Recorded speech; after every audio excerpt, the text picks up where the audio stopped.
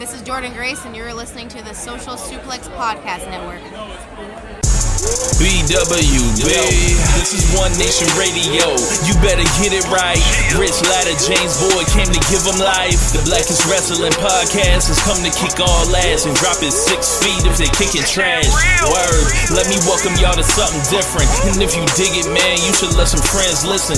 We be getting it in, this on the regular dude. Ravish and flow, but this shit rude. See, James don't rap, so I had to break it down. The whole network, man, we coming for the crown. Raps in the columns, I keep them both covered. Making the beats too, so the listeners can bump it. Hit us with the rating, yeah, I'm saying it's a 5. Before you hit it, talk, bob your head side to side. It's One Nation Radio, and this is the beginning. It's Rich, and I'm here with James. It's time to listen to One Nation. We got to unleash the power of the pyramid. This is Mike Sempervive from WrestlingObserver.com. Check me out on Wrestling Observer Live every day. And also check out your boys, Rich and James, on One Nation Radio. This is Kenny Omega. We're listening to One Nation Radio. Check it out, guys. These guys know what's up.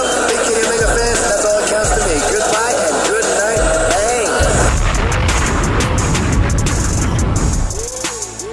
Bang. Ladies and gentlemen, welcome to this week's edition of One Nation Radio. I'm James Boyd, and here with me I have Rich Latta. What's going on, man?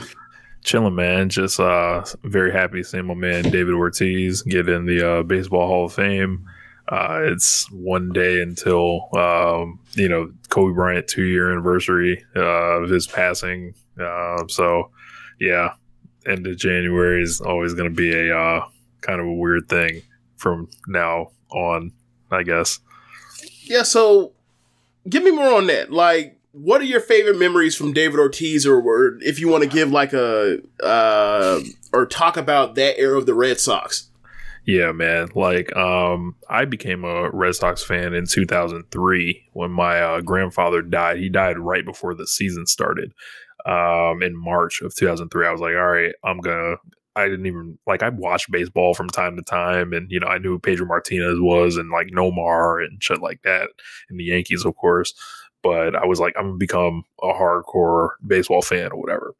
And then David Ortiz is essentially the man that slayed the Yankees. My grandfather would have loved him. And he was just the ultimate clutch bat in the lineup. You throw it down and in, it's fucking gone. The heart of the city, all that shit. Like a leader, like a pillar of Boston sports. And he is, between him and Pedro, those are like my two favorite Red Sox or whatever. And what David Ortiz meant to the city for 14 years is, I don't know, too many David Ortizes don't walk through the door, and seeing him go in first ballot is really awesome. 3 World Series is, turning into a human fireball in 2013 in the World Series. Didn't he hit like 600 in that World Series or something like that? It was hotter than the sun. It was ridiculous. The 2004 ALCS games, being up during Game 4 watching it, and then Game 5, and it was like, we're going back to the Bronx tonight or some shit like that. We'll be right back here tonight. And it was just like these marathon games. 2006, he had his best home run season. And then, there was times where, they thought David Ortiz was done. He would get off to a slow start at times in the season, and then turn that shit around. And, he was just great. And he was, he's arguably my favorite Red Sox ever. And I was really happy to see him go in. And, whether it was like, hey, you got to roll out and play first base in a World Series when you don't play all year, and he's, perfectly fine or whatever, and then seeing him trying to steal a base, which is hilarious. He was great, man. Like, he's the, words can't describe, between him and Manny, like, oh my God, I fucking love those guys. Yeah, he wasn't somebody that I'm a Yankees fan, so it is what it is, but I more gravitated towards Manny. It might have been because I had a long relationship with Manny, watching him in, Cleveland, and then go to Boston he was in my life longer. Ortiz is kind of like, where the fuck did this guy come from? And then it's like, and then you're in the playoffs with him. It's like, where the fuck did this guy come from? This is bullshit. Why was he this fucking good on the Twins? This is bullshit. But yeah, like, as far as his numbers, it's indisputable. As far as him being a Hall of Famer, I thought that they were going to fuck with him because of the Mitch Report thing or whatever else. And you know me, like, I don't care if you took PEDs. I don't care. Like, put on his plaque that he tested positive, or any of these dudes tested positive, or there was suspicion of them, or that someone wrote a book that they could, that has information on the use of the stuff. Whatever, put him in. Like, he deserves to be in. Like, all these guys deserve to be put on. And the thing for me, which is weird, was like, he gets in on the first ballot with the test, and it goes back to like the baseball thing being like the writers just being this like fraternity of nonsense. It's like, okay, so we're putting in Bagwell, we're putting in Piazza, but we're leaving out the best pitcher since World War II. We're leaving out the best baseball players since World War II. We're leaving out the dude that hit 660 home runs. It's kind of dumb. Like, yeah. We're picking and choosing, and I think it's kind of nonsense. Either, like, obviously there's a case by case thing, I guess, to make for it, but it's like, so we're gonna leave out A-Rod, probably, given like the way his initial percentage came in. Looking at it today, like, he's basically right where Bonds and Clemens were. So it's like those guys just missed it, right? So like, I extrapolate, like, 10 years from now, he's gonna be in like the mid 60s or like the mid 70s and be just short by like a handful of votes. So like it comes down to like the Veterans Committee to like to kind of save these baseball writers that are gonna die off, that are idiots. It is what it is. Like, we let racists and woman beaters and cheaters in there because of the morals clause. But like, but we're going to put the steroid users instead of amphetamine users from back in the day. We're going to put the steroid users or PED users in from this era, like, and basically ban them off like they're fucking Joe Jackson or Pete Rose, who were gambling on the shit. It's like, this isn't the same thing. What are we doing? So yeah, like, Ortiz is like literally the only Hall of Famer from the last two classes. No one got in last year. That's crazy. Yeah, I haven't even heard of anybody else going in with Ortiz. He's the only one that got in. It's crazy. The only other people that even got close, like Bonds and Clemens, got in this, like, in the mid 70s of the percentage. They didn't get the full 75%, which means they were short by like, I think it's 400 and some voters. So, we're talking about like a dozen voters that there are a dozen voters short or something like that for a few of them. Bitches. Straight up bitches. Yeah, it's nonsense. Like, look, man, my eyes saw what they saw. Like, I'm sorry. Like, I understand that Barry Bonds was really mean to you guys, and then, I understand that, but like, what are we doing here? I don't get it. I understand that, like, you think that Roger Clemens is full of shit. It's like, yeah, but you see him pitch, he won 7 Cy Youngs. Yeah. Like, and the same thing with both of them is like, they both won like 3 Cy Youngs and 3 MVPs respectively before they got on this shit. Like Now we're coming across, we're seeing people like, for example, Scott Rowland. Scott Rowland is now like, I think he's in like the 50s now. Or in his 60s. Like, he's going to get in like the next 1 or 2 years. Is like, okay, so y'all perfectly fine putting in Scott Rowland, who basically, once he turned like 30, early 30s, was shelling himself with injuries, but he was like, we're talking at his peak. He was a bad motherfucker at his peak. Right, at his peak. We understand that, but we're like, what are we comparing this to? Right? Like, we would say at someone's peak is like, okay, yes, he was one of the best third bases ever, and third base is kind of underrepresented in the Hall of Fame. There's only like 17 ever that's got in. Like, you can make a case that Scott Rowland's like the 9th or 10th best third baseman ever. Okay, what is A-Rod at third base? That's fucking dumb. What are we doing?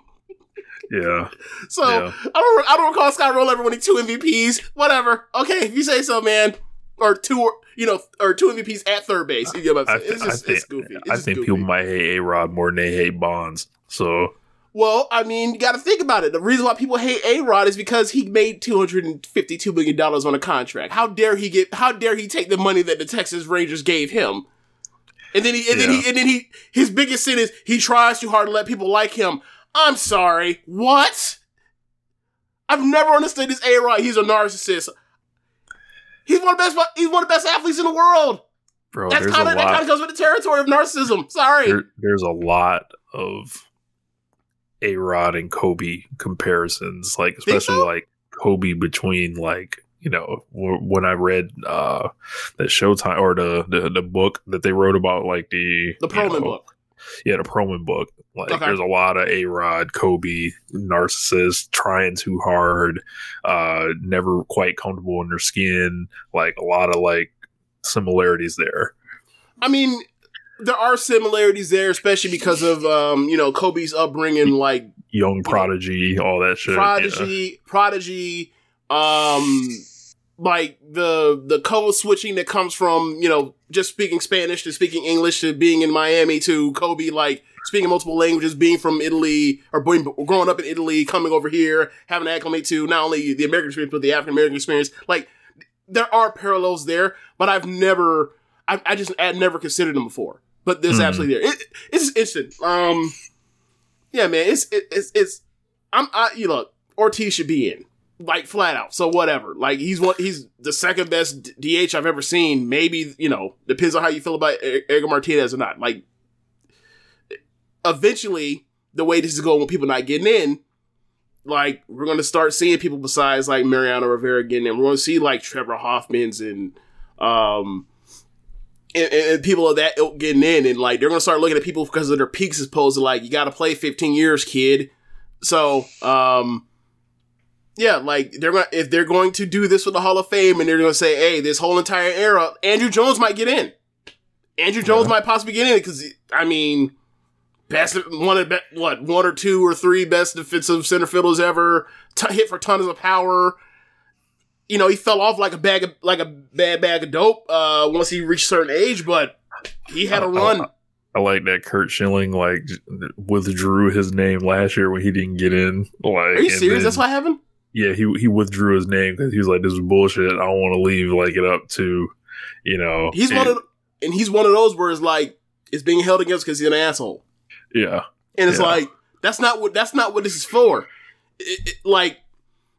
Look, I think Kurt Schilling is a goddamn idiot. I think Kurt Schilling is a goddamn legend at the same time. Exactly. Same thing. So, like, I would never want to hang out with that dude ever. However, like, he's two World Series MVPs? Yeah, he was the co-MVP with the Diamondbacks, but whatever. We get that. Like, he was one of the best clutch postseason pitchers ever. So I it's weird what they do, man, and it's like it don't make me want to come back to the game. It really doesn't. Every year when I see like the legends that I watch with my own fucking eyes, like they be like, no. Right. Yeah, like it's crazy because like Pedro old as hell. Like Pedro was there with David Ortiz when he got the call. Oh, so there's a video of it. Yeah, I sent it to one of the group chats we're in, but that's cool. It's awesome. So, congrats to Manny's never getting in. That's fucking stupid. Manny's never getting in. That's fucking stupid. I'm sorry. Congrats to Big Papi, and this is his fucking Hall of Fame class. Yeah, that was a big deal. Like that speech after the marathon bombing, like that was a big deal. Like that pretty much like obviously like. I don't recall any other black Boston athlete having that kind of love for him ever. Like Bill Russell didn't even get that kind of love, right? Like they broke into his house, shat on his bed. He no black. Well, there's also that too, but you get my point. Is like they don't love Manny or Pedro the way they loved Ortiz, and Pedro at his best was like. What, the second best baseball player I've ever saw? Yeah, like I think that's a whole thing though. Like Dominican players and like the Dominican community in Boston kind of runs deep. So there's like love there for them. So Yeah, there's a big Trinidad, or not Trinidad, but like there is a Trinidad influence out there, but there's a big Caribbean influence in Boston, and yeah, you're right about that. Anything else particularly you want to talk about? Because I got two things. Nah. All right, so I watched me some football this weekend, and boy, the football treated me well. The slave ball, The slave ball treated me well. The slave ball was like, James, we miss you. We'd like you to come back, and we're going to give you and offer you, in a way. It's like, we talk about, how they treated me how I feel like I want, WWE to treat me, right? Where it's like, I watch once a month, and then they give me something real great, and I'd be like, I might give them a shot. Like how we talking about Noah this year, right? Like that 1-1 show. Like, they treat you good when you come through the door, right? They do. Yeah. They really do. They come out here they'll kill you, give you some killer matches. Man, the 2 Sunday games, like, really good football, like a great closing stretch from the Tampa LA game where, like, come back from I think it was a 27-3 deficit. Not quite 28-3, but 27-3. Brady ends up tying it. And then, like, it's like, all right, Stafford, you've won one playoff game. You've been in the playoffs, like, this is your third or fourth time. Like, you won one game with a blowout against a team that had no business, like, even being in the playoffs. Let's see it. What you gonna do? Hitting a strike to Cooper Kupp, gets a field goal range, get the field goal, game over. Okay? Go to hell. Right. So Brady out in that second half stretch with, like, Aaron Donald and Leonard Floyd and bro, that defense, bro, all those names that are on the Rams, that shit sounds like crazy. That's the thing, right? So Von Miller, like, these Jalen are all Ramsey, people I remember. They're still good. Right. Right? Like Aaron Donald's still the best defensive player in the league, right? Like, they're treating him almost like LeBron or Jordan, where there's like, they're not coming up with a reason not to give him Defensive Player of the Year now, at this point. This is the first year it started, but that's where they're at now, where it's like, who's the best defensive player in the league? Aaron Donald. Who's going to win defensive MVP? Probably TJ Watt. It's like, come on, man. Anyway, so Von Miller getting pressure. Jalen Ramsey's is pretty much guarding throughout the game, guarding Mike Evans. Antonio Brown's not on Bucks anymore because, that weird thing. Their best receiver, probably Chris Godwin, he's hurt, so he won't play in. And then also, like, their right tackle was out, and their backup stinks. So, like, Floyd and Donald and Von Miller are just, he's a turnstile, bro. They just going right, look, they put in the token, they going right through to the subway, and the subway is Tom Brady. Like, they was on his ass throughout the game. It was like 17 times he got pressured. And like, and that happened throughout the whole entire game, including while Brady is still figuring out how to put, 24 points on the board to tie the game up. And it's like, oh man, this is crazy. Like, they're going to go to overtime. And if they goes overtime, Brady's about to send them home. And Stafford was like, nah, I'm not doing this. I'm not going to go out here and lose and blow no 24-point lead. And, Brady, there's some speculation they might retire. I think he's coming back, but we'll see. Now, the real thing, man, Bills versus Chiefs. That was, all right, so people start talking about, like, immediate instant reaction, and Chris at the moment, they talk about, like, this is the best game ever and all that kind of stuff. And kind of like, you start pulling up the immediate, like, come on, man, there's this and the third, right? I'm not finna get into the comparison game, but it is absolutely one of the greatest NFL games of all time. Like, wow, bro, there were 4 punts in the game, or 4 or 5 punts in the entire game. Like, it was that RL football. Yeah, man, it really was some RLFB. It really was. You would have loved this game. Mahomes is doing Mahomes things. I sent you stuff every so often, and like, you saw what he was doing. That was like, some of that stuff is ridiculous. Like, Josh Allen is basically like, he's Cam Newton. He's like peak Cam Newton reincarnated.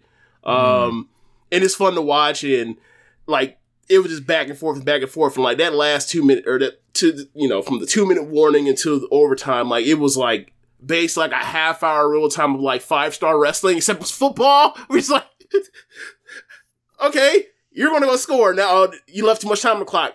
Okay, you scored. Damn, you left too much time on the clock. Okay, damn, he scored. Damn, it's 13 seconds. I think Mahomes might get down here. Oh, shit, he did it. 13 seconds is fucking ridiculous. And then kick the field goal, get the ball back, go right down. Like, it was a fantastic game. It really was. And, yeah, like, they got me back for the play. Like, last year, the only game I watched was the Super Bowl, I believe. Yeah, the only game I watched last year in the NFL was Super Bowl. Mm-hmm. And the only college game I watched was the national championship game. This year, like, I didn't watch any college until the SEC championship game, and then I watched national title game. Football is giving me games to be like, come back. You know you want to do it. Don't it feel good? Don't you miss us? And I do. I really do. So we'll see how this goes next season. But yeah, like, I still always follow. I just don't watch it. But yeah, man, it was wild. It was really fun. And the other thing is a real short story of what I was doing was so just in anticipation of potentially tomorrow, I played the Paramore Riot album. Oh yeah. I'm kind of we'll see what exactly plays tomorrow in Cleveland for if Gargano shows up or not. But I got myself kind of pumped because I haven't listened to that album in like a decade. Yeah, probably like a decade. But yeah, that's all I have. That's a short thing. So let's get into it, man. Where do you want to start? There's plenty of stuff, but where do you want to start? Let's see. Lio Rush. Lio Rush, on Twitter over the weekend, posted saying that, as I believe, on Valentine's Day, his contract with AEW will expire, and he will move on from there. And it's just really weird. The length of the contract, some just don't seem right. It seems like some doesn't make any sense. Word is that, like, he wants to move around, and he does do New Japan Strong. He is going to move around. He kind of always has, but it's kind of like I kind of felt like this was this place to kind of, if you want to do all that stuff, you can still do it. But this is a place where, like, you can keep your name out there at the highest level. Keep yourself at the highest level of relevancy. And, like, you haven't necessarily done enough outside of show your skill. Like, you haven't shown that, like, you can carry a program. You haven't shown that, like, you can finish a program. Like, that's kind of what it was at NXT with the Garza stuff. Is like, this is really fun, but, like, I would like to see him, given his talents, have a full-formed storyline and showcase what he can actually do from, the beginning of something to finish it through and then go from there. Like, and I don't think he's ever, from what I've seen of him, I've never seen him do that. And that's what I kind of waiting on. It's like, he's so talented. I just wish he could, I guess for lack of a better word, I wish that, like, his sense of timing was longer, because it feels like he's just always eager to move on to the next thing. And I remember listening to his Jericho podcast, and he's very goal oriented, and he's very focused on, like, or at least at one point in time, he wanted to be the globe trotting top draw, wrestled everywhere, wrestled more dates than anyone else type of person. And he realized there was a vacuum for that, like, post Ospreay doing it.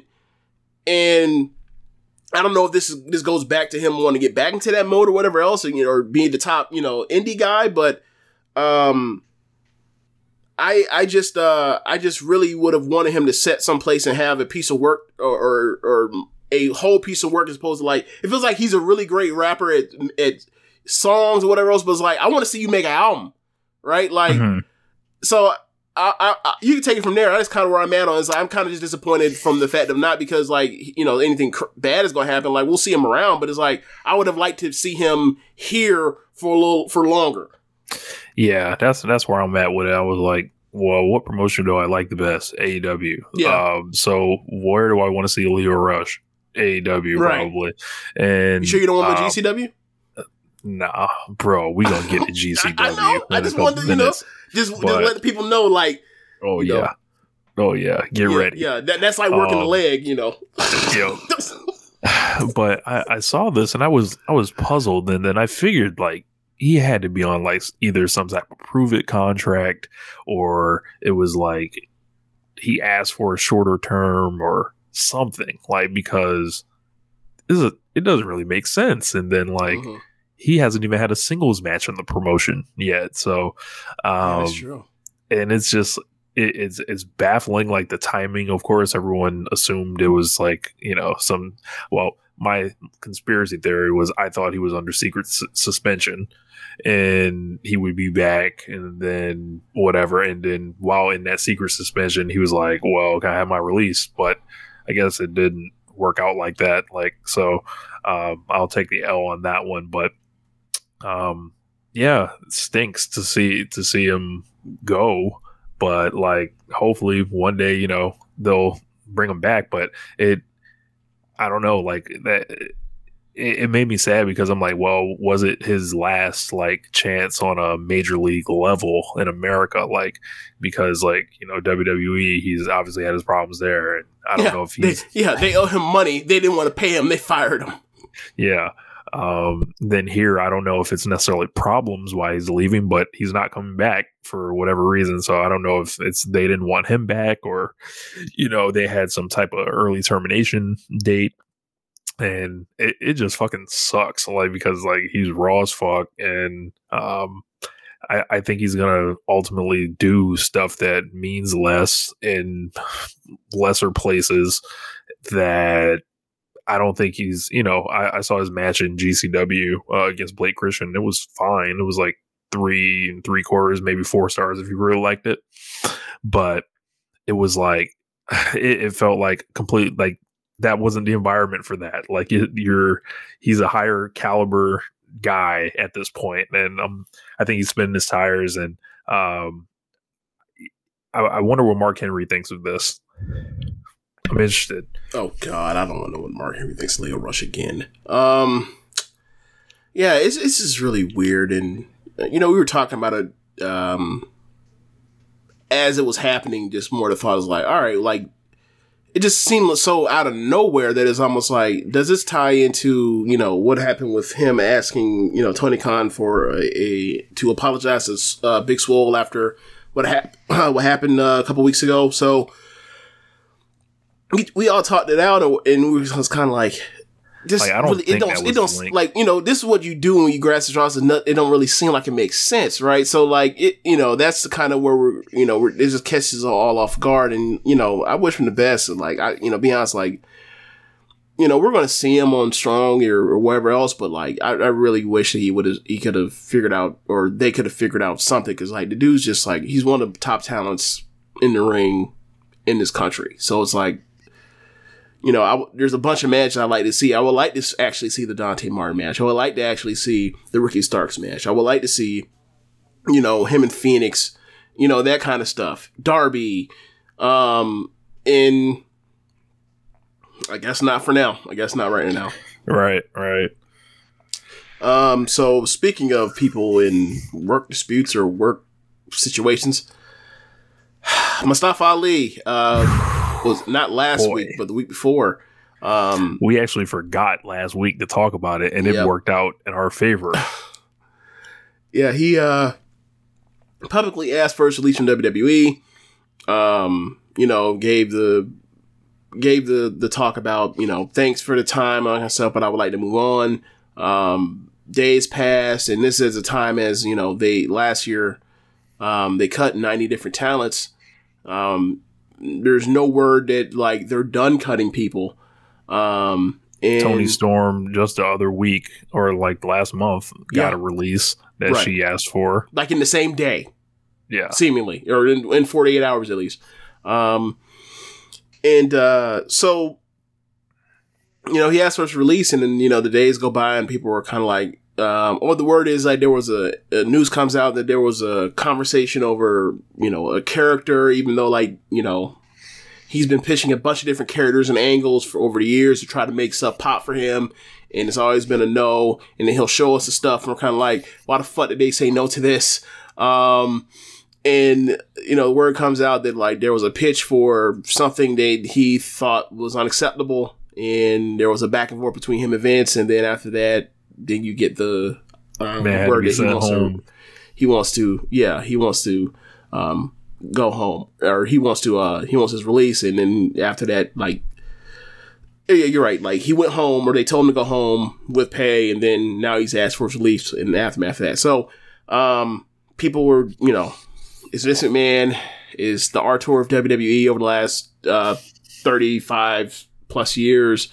We know that, or we all have our assumptions of what could have been said to him or pitched to him, and yeah, we don't know yet, but I think we're going to find out eventually. And I don't think he's going to be as nice as Dean Ambrose or / Jon Moxley was when he left WWE over the whatever Vince wanted him to say about Roman. So, yeah. So, as far as the standoff, whatever you want to call it, that's kind of where we are right now. He's home. He's getting paid.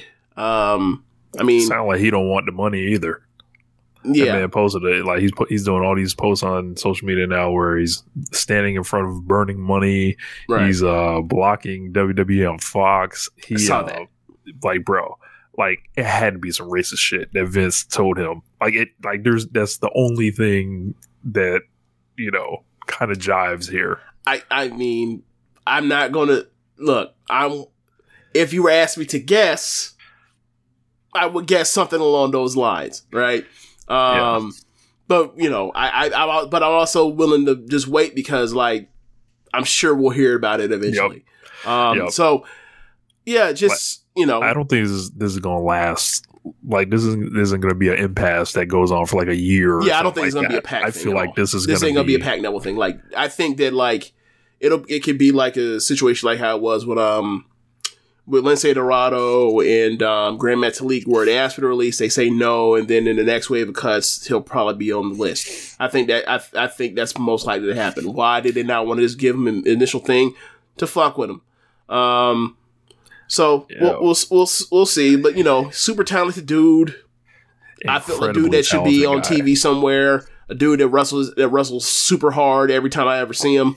So a dude that, like, you when you talk about like the Observer most underrated list year after year, you think of that list kind of be like the most under push compared to skill level or overness. Like, he's somebody that should be perennially on there, and I'm sure has finished in the top, 5 a couple times before. So, and he's wasted a lot of his career in WWE. He's either 35 or he's older than 35 now. Mm-hmm. He's for sure at least 35 now. That guy, from the first time I saw him, I was like, he's special.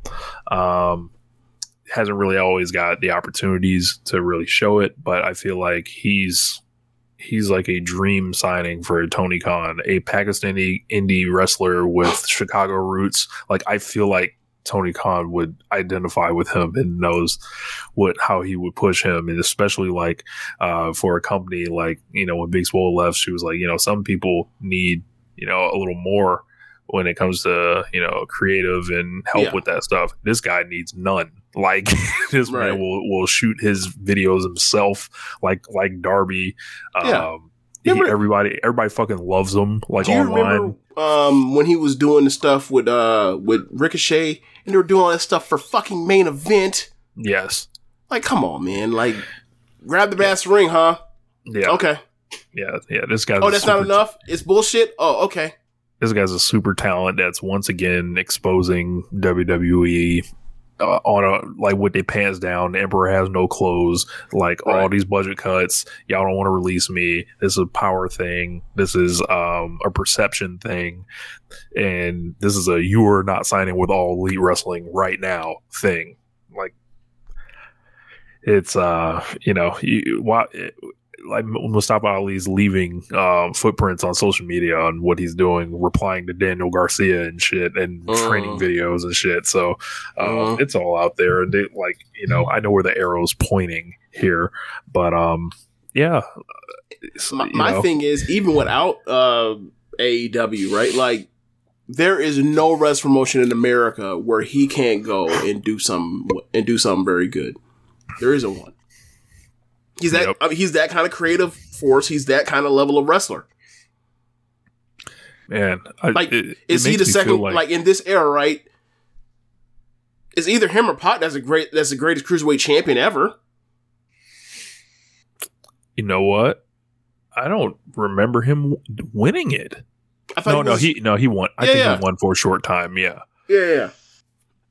But like Cedric Alexander is up there too, but he's definitely one of the guys you identify when you think of like 205 Live and what 205 Live was before they, dismantled it. Essentially, like back when I used to watch it, right? Bro, he was fucking excellent. Like I don't know, man. Like, and I can imagine the stories he has about Saudi Arabia and everything else to go with that. This guy is like, I don't think they want him getting out and being like, oh, you're going to, getting that interview with Renee Young or Renee Paquette on Oral Sessions, the Talk is Jericho interview, the Wade Keller interview, it could go sideways fast. And I was like, Mustafa Ali, all you got to do is use your power. If you want to get out of there, holla at Andrade, see how he got out of there, because I feel like there's there could be some kind of common link here, Interesting. Whatever could that link be? Moving on. So what's next on the list? GCW. Man. I watched the show Sunday. And what was the official name of the show? Because I've just been calling it the GCW Hammerstein Ballroom show. Yeah, The World on GCW. With no O, right? Right. Okay. I watched this show, and their biggest show ever. Their biggest show ever.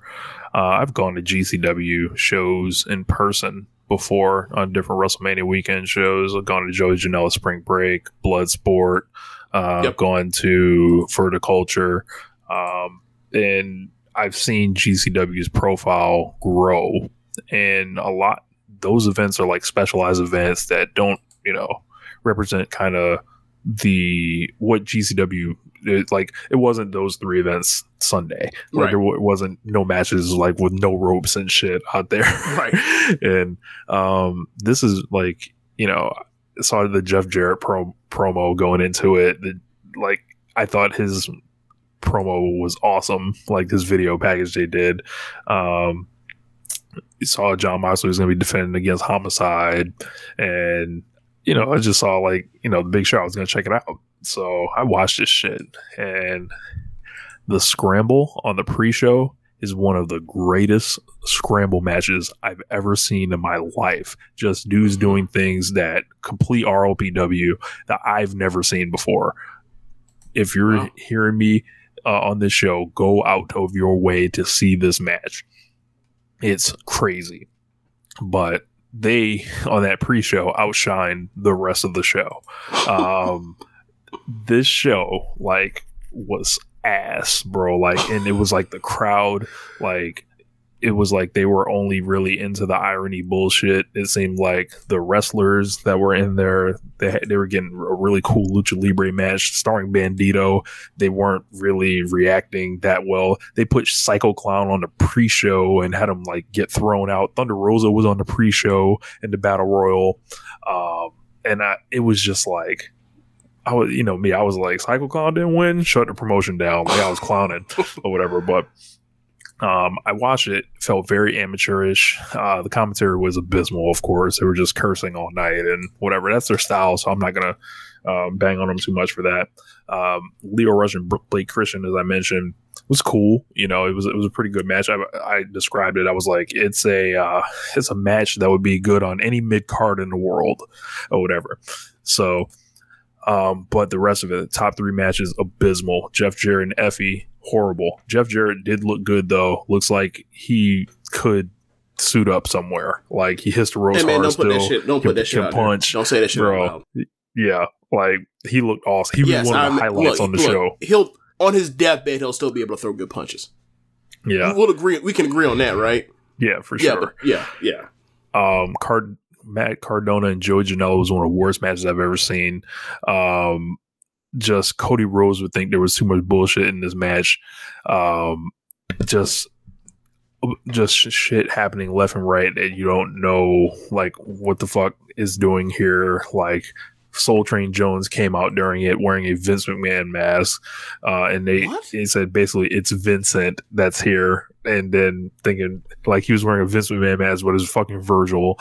And it's a play on the end of the Dusty Rhodes Vince NWO name. They're bringing out Hornswoggle under the ring.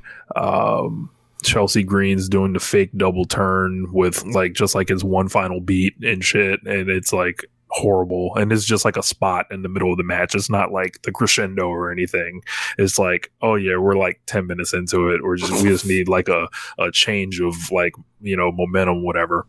And then all of a sudden Brian Myers in the ring unmasking like he's the Black Scorpion or something, and like, it's Brian Myers, you know. Kurt Axel? Yes. I'm sorry, Kurt Hawkins. Yeah, Kurt Axel. Yeah. It was just has Kurt Axel wrestled since he got fired from WWE? No. Okay. Sorry, got out of business. But this match was like, it's exactly what the crowd wanted. They were reacting and everything. The crowd like was it was over with the crowd.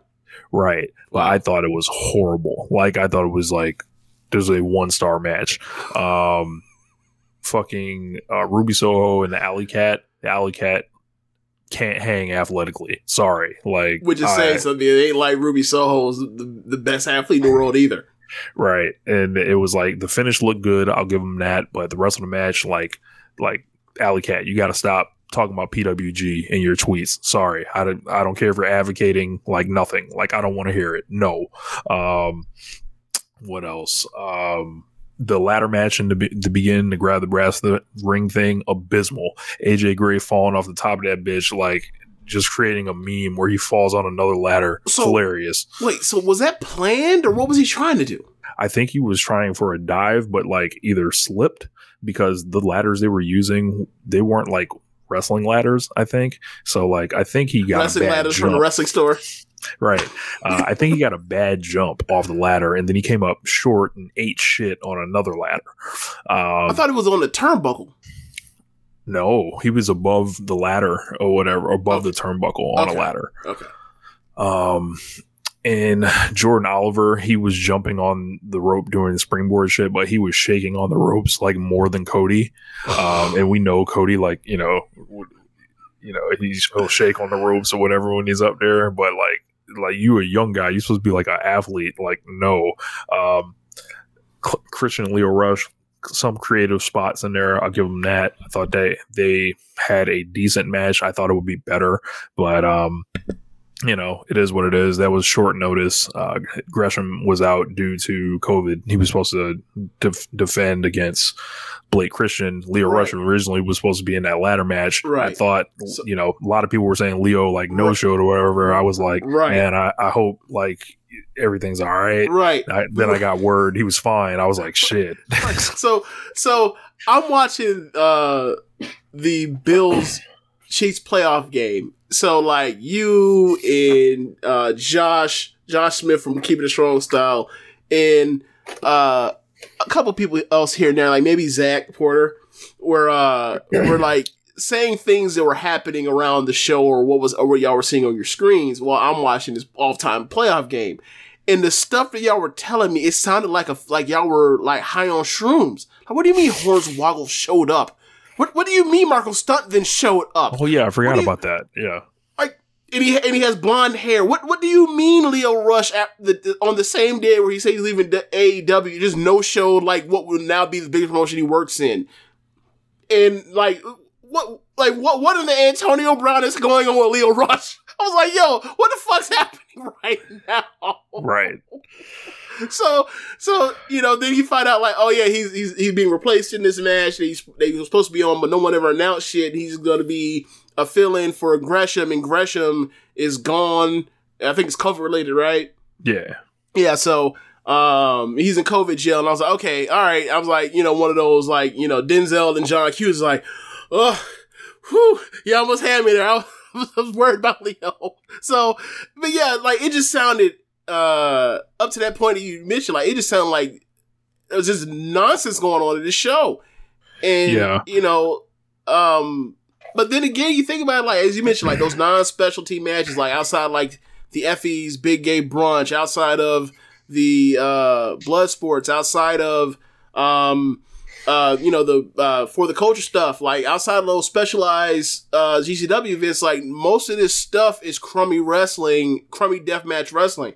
And it's like, and they were dodging the regulations from New York, so they couldn't really go into the deathmatch stuff like very heavy. So they were kind of limited on that, which kind of they weren't allowed to use razors or something like that. I think they couldn't do like the pipes and shit, like all the did you use light tubes? Light tubes. I think tubes. Like I'm from Baltimore. Yep. Yeah.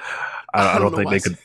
I don't think they could do that. So what I think they were left with was their roster being exposed for not really having anybody you'd come back for. I don't think there was a single wrestler that worked the show that got more over than they went into it, aside from Jeff Jarrett.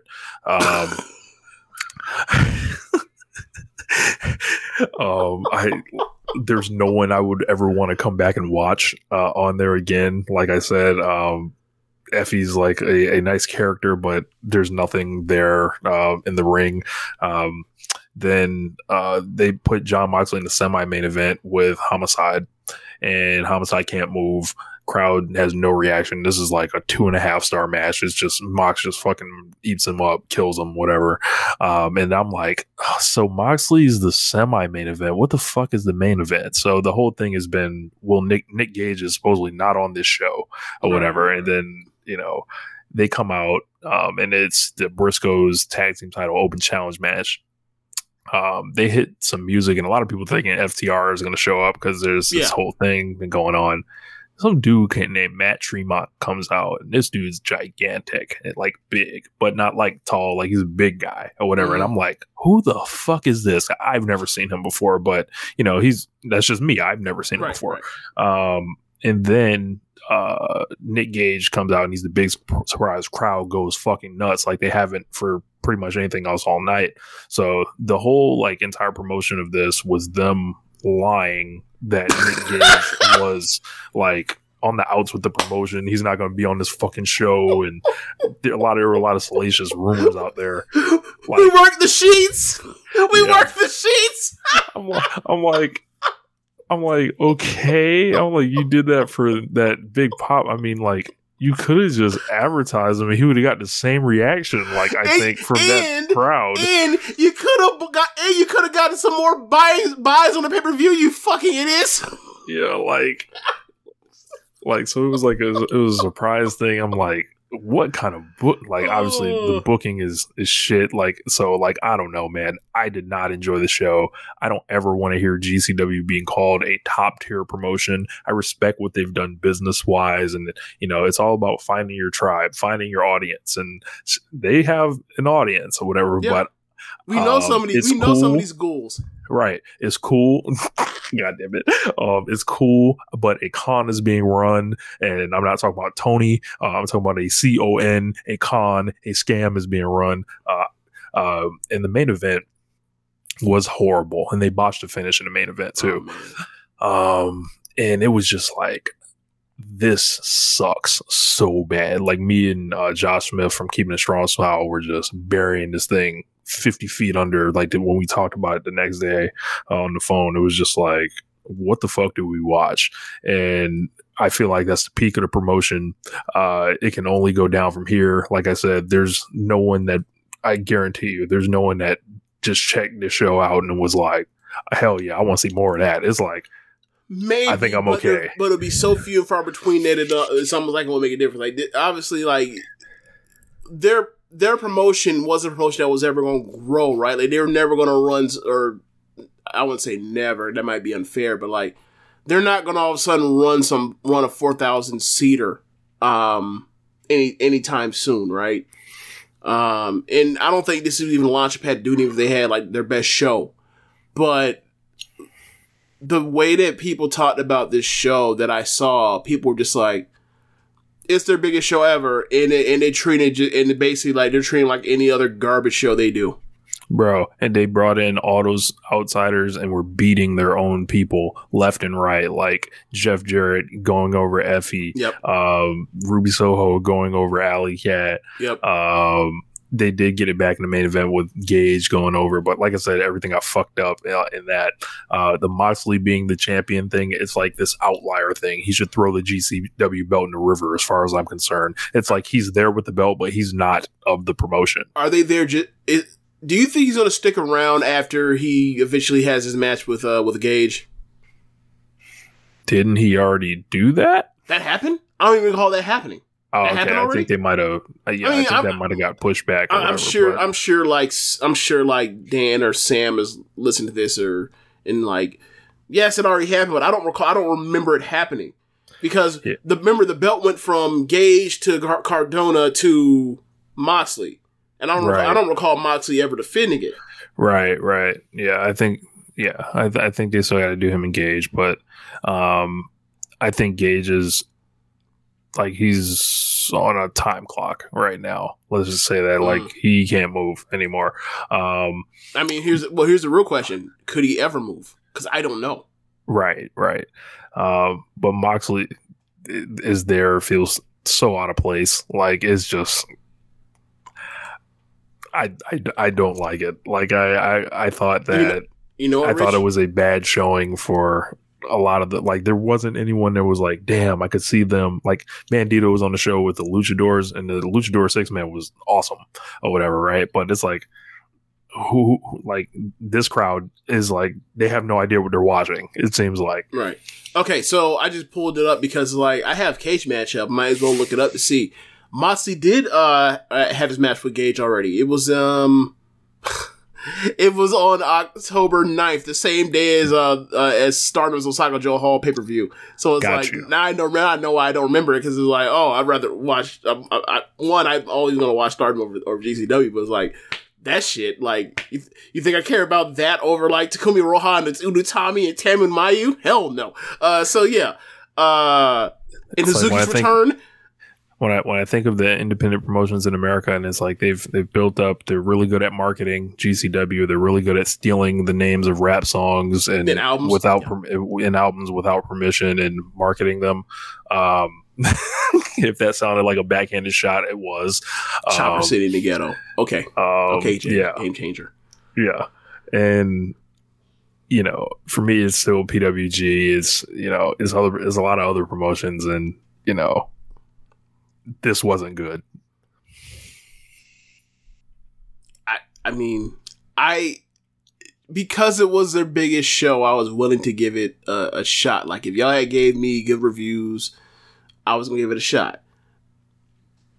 I'm not checking this out. And actually, I take it back.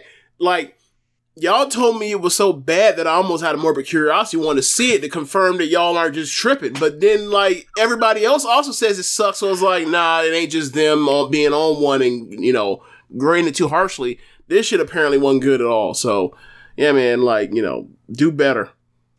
Do better. So where do we go from here? Gunther.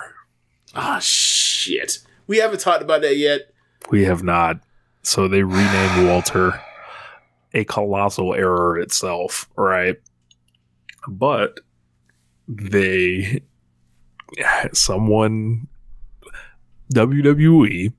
trademarked the name Gunther Stark, where this person named Gunther Stark apparently was a Nazi.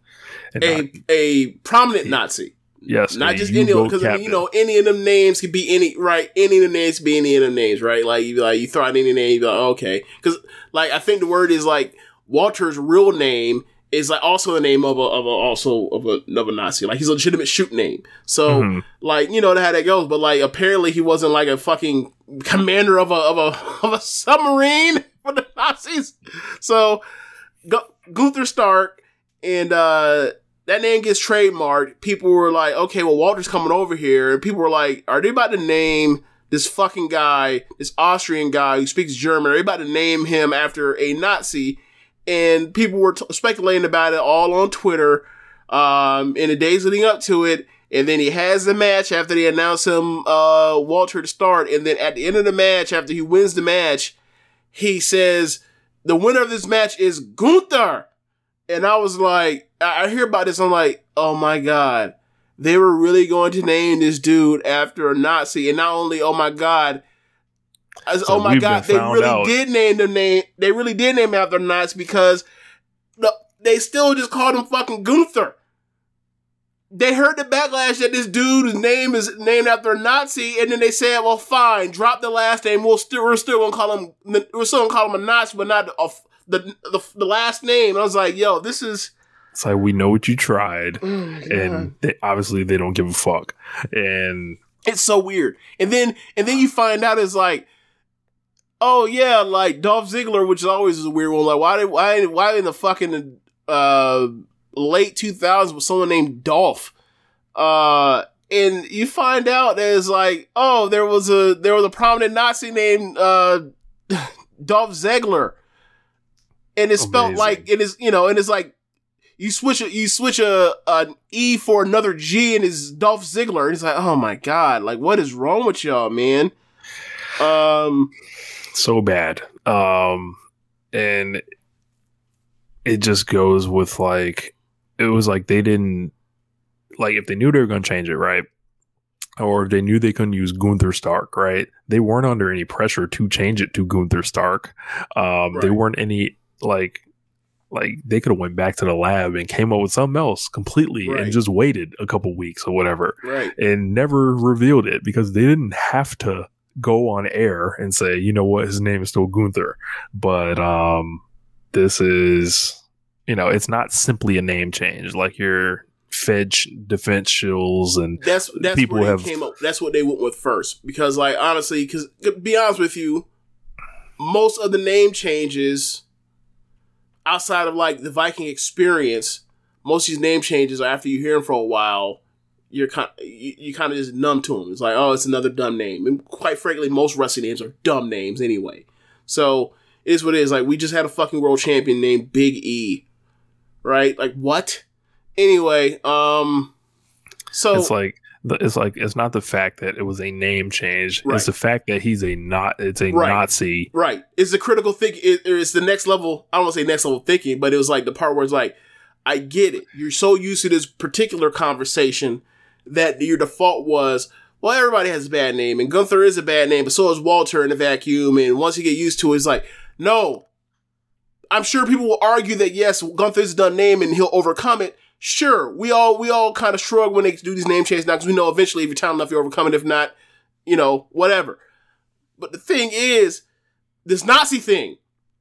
Yep. Why are y'all skipping? Why are y'all? This show, I guess a smart show, is leading with the Nazi thing. The conversation from that particular side was like, that is secondary. It's like, nah, like, bro, that can't be secondary. That has to be Pride fucking Mary. Like, what are we doing here? The first part is the Nazism. Right. Like, that's why we're here. That's what brought us to the dance. Yeah. Yeah. That's what. Yes. That's what we got dressed up for. Oh man, I'm glad we are not on the Twitch stream. Yeah, after that one, that boy. thing. That thing. Imagine if they had clipped that one. Imagine. Yeah.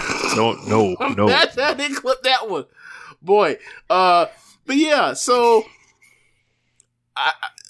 it's just unfathomable. And then like another part about it is like, like Ciampa, Dunn, the now Gunther, like there's been words about like they're all, could come up soon or whatever else to the main roster. Like, I don't know, what has changed with, the now Gunther's lip situation that it was when it was just NXT or whatever else with his family because he didn't want to come over here. But like, if it is game time and they want to change his name, like, why are y'all so pressed to do it right now this very second? Like, y'all couldn't take a week to come up with a name. It's just a fucking name. Mm-hmm. And also, how dumb it is. It's like he's been Walter on your own fucking television for years and been a champion for years. Rich. What's the date right now? 1/25/2022. So if we are not at the third year of Walter, or going into like this is like the third anniversary, right? Like 2019, 20, 21, 22. Yeah, this third year anniversary is like either like a late, on showing up on any WWE television ever is like late January. Like, he's been here. He was a fucking champion for 700 days. Like, his stable that he leads was like the NFC Tag Champions twice. Now you're changing his name. It's like, if you want to do that, fine, but like, I guess that means he should be going to the main roster. And if that, then like, I guess he should have saved the Gunther thing for the change main roster. Whatever. It's just really weird. Is like, we've had this dude around, and not only now he's been around. Like Keem said, I take it back as far as save the name change. Like, he's been in the fucking Survivor Series. Right. I'm sorry for doing the Bret Hart thing, saying the Survivor Series, but like, he was in Survivor Series like 2 years ago, and now all of a sudden, shouts out to Rob who brought that up to me, because I was like, well, changing his name to Gunther is step one when we look back on how it didn't work with Walter. And then he reminded me that they beat him like a geek in minutes in that Survivor Series match when he was the one that was getting chanted for the loudest. Yes. Not Randy Orton, not Keith Lee, not Roman Reigns at that time. Not Matt Riddle. Not Matt Riddle. No. Not Ciampa. It was him. Good luck. Good luck. If you enjoyed Walter, hopefully one day you get to see Walter again. I have a pretty good feeling that we will be seeing him again somewhere else. I do not think that's going to last long. And it won't be because of talent. Like, he's one of the best wrestlers in the world. Like, not even one of the best in the world. He's like one of the elite wrestlers in the world. But, Vince gonna see flabby guy and be completely off of it. And look, that's his prerogative, but we're gonna laugh at it and be like Vader all over again. It's like, this dude was great everywhere he went, and then he was with Vince McMahon, and Vince didn't know what the fuck to do with him, and then he left for Vince McMahon, and then he was fucking great again. Yep. I can see it coming. Yep. So, AEW this week, I think a better show than last week. I did not hate it like I did the previous episode. Thought there was like solid promos and, a couple good matches.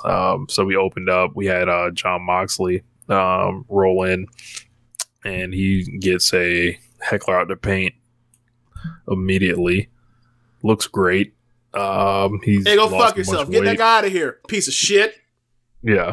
So, Mox with a big F word immediately, which is cool. I don't know. It's thought like the words, the phrase "big fucks Moxley" just came across my head. I don't know why. Go ahead, Rich. So he cuts his promo, kind of weaves in real life with storyline, and it's really great. You could hear a pin drop. Like, the crowd was 100% hanging on to every word he was saying. You know what it was like? It was like watching one of those Japanese matches, like when they start doing like the mat and chain wrestling, where you like people are like, you can hear the deafening silence, like being like people's burning attention to the match, where they're just like, they're just like, oh, okay, and like you're just waiting for them to clap after he was going to hit his first dismount, and that's exactly what happened. I was like, this dude is such a master of this, and I really love the tour. Continue, sorry. Yeah, but it was an awesome promo, and no, they didn't send anyone out to like lay him out, or they didn't send anyone out to call him a drunk, except the fan that was up there. But they didn't send MJF out there and say, get this guy a bottle of something. They didn't pour Jack Daniels in his mouth or something like that. So they didn't have Jericho bust him back his head with a Jack bottle. Correct. So now, if that happens, from forward from here, forget I ever said anything like that. But agreed. Yeah, so they didn't do that tonight, because I know that he's been involved in angles, at times, where serious real life things happen the same night. Yeah. So but yeah, glad to see Moxley back. He looks good. I don't know if this is a new vampire gimmick he's got going on. I said all he drinks is blood. Christian Cage is already in the promotion, so I don't know how that goes, but I'm kidding. But his hairline came back looked like a little bit, and stop. his hair back did not come back. He just let it grow out. Like, I don't, like, when people were showing the compare and contrast picture of him, like, when he was, like, you know, on the verge of freaking the fuck out, he was at his biggest, and then, like, him basically off the weights, and then, like, him growing his hair back, and he looked more like, you know, what we've known of him for most of his career, on American television. It was kind of like, yeah, like, he looks better because you remember that hairline in his picture when he was looking like a brute. He was bald. Like, yeah, he does look, but he absolutely does look better. But yeah, his promo, like, you know, says that, like, he remember he was on a plane somewhere and he had this dream where this dark cloud over him, and the cloud says, like, you really thought that, like, you're gonna make it out with everything. Like, you thought, like, you know, that like you were gonna live a happy life. And then he talks about how everybody has these dark clouds, these demons and everything, and everybody has to fight them in their own way. And he talked about, like, how, like, he's a fighter. He's in, you know, and, like, I'm going to kick this thing's ass like I kick everybody, just like I kick everybody else's ass. And it was awesome. It was awesome. And, you know, he had that line about, like, for people that are in the back, like, that want to try me or whatever else, like, I'm thirsty, but, like, but the only thing these days I drink is blood. And, you know, yes, tons of brood references after that online. Yeah, for sure. MJF was backstage with Wardlow. He apologized to Wardlow for losing his cool last week, but MJF said he couldn't allow Wardlow to put his hands on him again, so he had to dock his pay. I fucking howled laughing when he said that shit. Yeah, which is also funny because, like, he's the first person that touched first, which is, like, kept pushing him in the chest, and then he just, like, outstanding. Outstanding word. MJF says Sean Spears is going to show the world tonight and Wardlow how to get the job done against PG Punk. So after that, we had the mixed tag match, Orange Cassidy and Chris Statlander against Cole and Britt Baker. Thought this was a bunch of fun. Like, I normally hate mixed tags. I'm not really interested in them, but I thought they did a lot of cool spots up until the finish. The Britt breaking the table was kind of weak. I think she took a rather soft bump and then acted dead or whatever. But I think everything leading up to that was pretty cool. A lot of subverting expectations and catching out of nowhere with camera cuts and be like, oh, this person's going to hit their move. I thought Statlander looked excellent in this match. And, you know, we're one step closer to Cole versus Cassidy, as we'll get to, you know, after this. Like, Cole ended up cutting a promo in the back, challenges Cassidy to a lights out match for this coming week. So, know what that means. I think it's time for OC to get a win. Yep, that was exactly what I thought too. Like, oh, like, and that, I gotta change my nickname in the messenger thread to, like, lights out is a con. Like, like, Adam Cole whooped this man ass from pillar to post in every fathomable matchup for like a month now. Or weeks anyway. And, like, so you know what it is when it comes to the best friends and all that. When they get to the blow off match, there's always one more person there that you ain't expect, and they got the advantage. Right. Like, that's exactly how they lost the fucking was it the Backstreet Brawl is what it was called? Yeah. It's like the baby faces. Like, at the end of the day, like, you know, we're just gonna cheat the baby faces. Why not? Yep. What the fuck? Yep. But yeah, that, you know, did the arcade match break out like that too? Yes. Because Statlander came out there. Yeah, she came back. It's like, yeah. And in the day, and we're then Trent faces, came back too. And we will cheat. So yeah, you're right. Trent came back in that situation too. Yeah, you're right. So, yeah, you know how they get down. So, but I thought this was a ton of fun. Like, and the crowd was into it, and yeah, it's pretty cool. Fun match, more fun than it was a good match, but it was more fun than it was good, but while still being a good match. Like, I'm with you. The Brit spot through the table looked bad. The angle where, like, the angle on the horizontal ramp where Adam Cole is trying to convince me that he is going to give a Panama Sunrise to Statlander. I was like, man, stop bullshitting. What? I was like, where's Britt? Like, as he's doing it, I'm like, where's Britt? Because obviously I know you're not about to actually fucking do that. So where's Britt? And then Britt, like, literally comes through the ropes and it super kicks. And the super kicks that it didn't look good. I was like, oh man. But yeah, it was a fun match. And Yeah, like, so I guess you have to rate in the top 3 of U.S. Mixed match tag matches. Like, you got the WrestleMania 34 match of Ronda and Angle and Stephanie and Triple H. You got the Cody and Red Velvet versus Shaq and Jade Cargill. You got this. Like, it's somewhere in the top 3. Obviously, it's not nearly as good as the Ronda match, but it's like, as far as being a serviceable match, that's, just having a good match is a high bar of a high level of difficulty with this kind of situation where, like, you got to come up with all these interesting ways to, like, basically, like, have these contrived hot tags over and over and over. Right. So, like I said, we got a lights out match next week. I think that's going to be interesting. We know Cole likes to be in matches with no rules. Deathmatch wrestler Adam Cole, CZW. Yep. So he's probably going to do some crazy shit. I don't know what Orange is going to be like in this environment, but I'm sure he's going to be up for the occasion. So Orange finna beat that man on the death with a bag of oranges. Yeah. I would do that spot. I would absolutely have that man, like, you know how you go underneath the ring and you pull out the tacks. Like, you have Orange underneath the ring and you're like, oh shit, he pulled out tacks. Nah, like, he drops like a couple oranges. And then, like this, he's just beating the hell out of that man for a couple swings with the oranges. Yes. So, Jericho's backstage and he is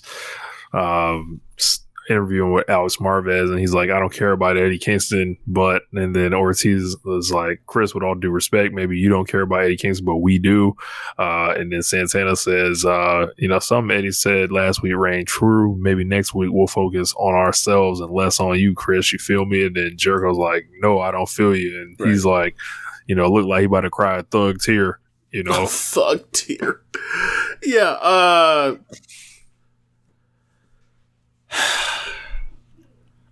I don't get where they've all of a sudden just like I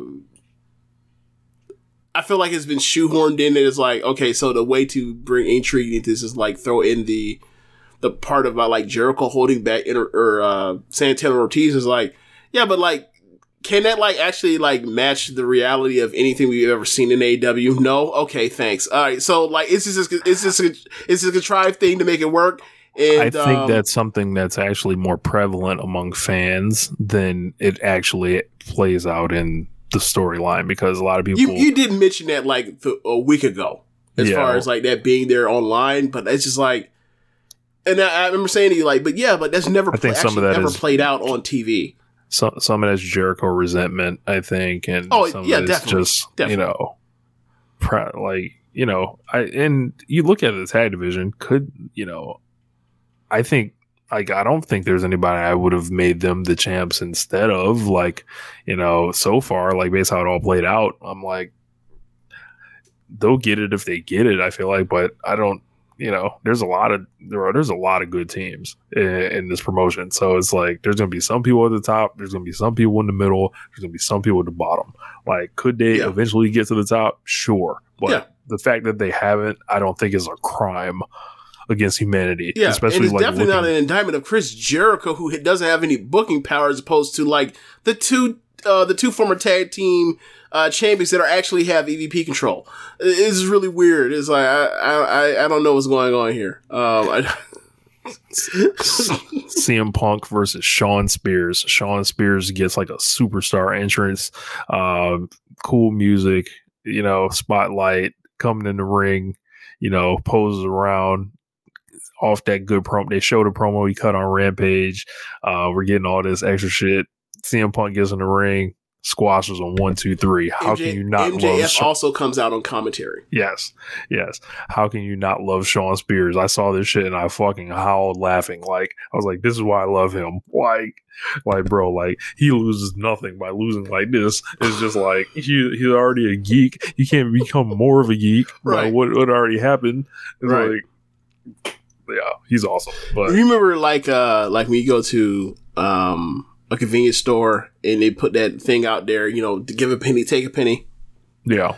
Like, Shawn Spears last week and this week literally was like, take a squash, give a squash, or give a squash, take a squash. Like, just funny. Yep. So Billy Gunn stole a backstage camera. Christian Cage was walking around, and Billy said his boys in the Gun Club deserve a match against the tag champs, Jurassic Express. Christian told Billy Gunn that his boys need to make a statement and then they can talk. He said, but, maybe just like their dad, they never quite, got that signature win. And that was a little bit too far. And then all of a sudden, the Gun Boys whooped up on Christian Cage's ass and fucked him up, quite frankly. I mean, which is to say, like, they was going to jump him regardless, but, like, after he said that, then it's like, oh, well, you deserve it. Just so, get like, to it. Not even get to it. Like, forget the part. I don't even feel bad that we jumped you now, because he says some shit like, oh, you want to talk real reckless to my dad, huh? All right. You deserved it. You said some shit that was out of pocket. You got whooped. I don't really feel bad for Christian. That's how it goes, man. Like, thought it was sweet. Thought you was going to sell out. No. Like, because, look, he didn't know he was getting set up to get jumped. Like, that man was in the danger zone. Look, an old wrestler worker from the E talking to another old wrestler from the E, just saying, "Hey, you got your kids and or your surrogate kids, and they're the champions. I got my actual kids and they're contenders, and they've won. How about it?" Christian could have been like, "Well, just like you said at the beginning, he was being diplomatic and he wanted to be a dick after that. All right, well, we don't even feel bad that we about to jump you now.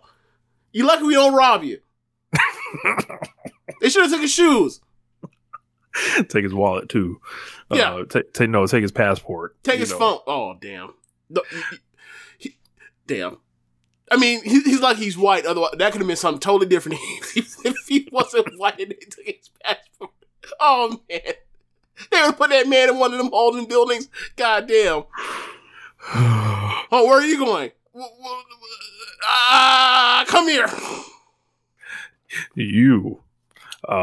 So up next we got promo from Cody Rhodes. He pulls a ladder out, and pulling the ladder out was about the only thing that made sense here.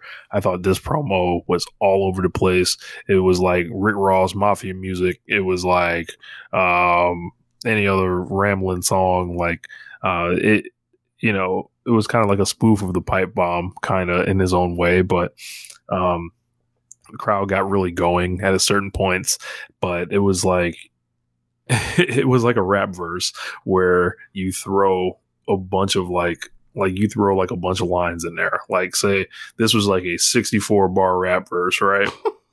With like 4 different punchlines that all were in the verse, but like scattered.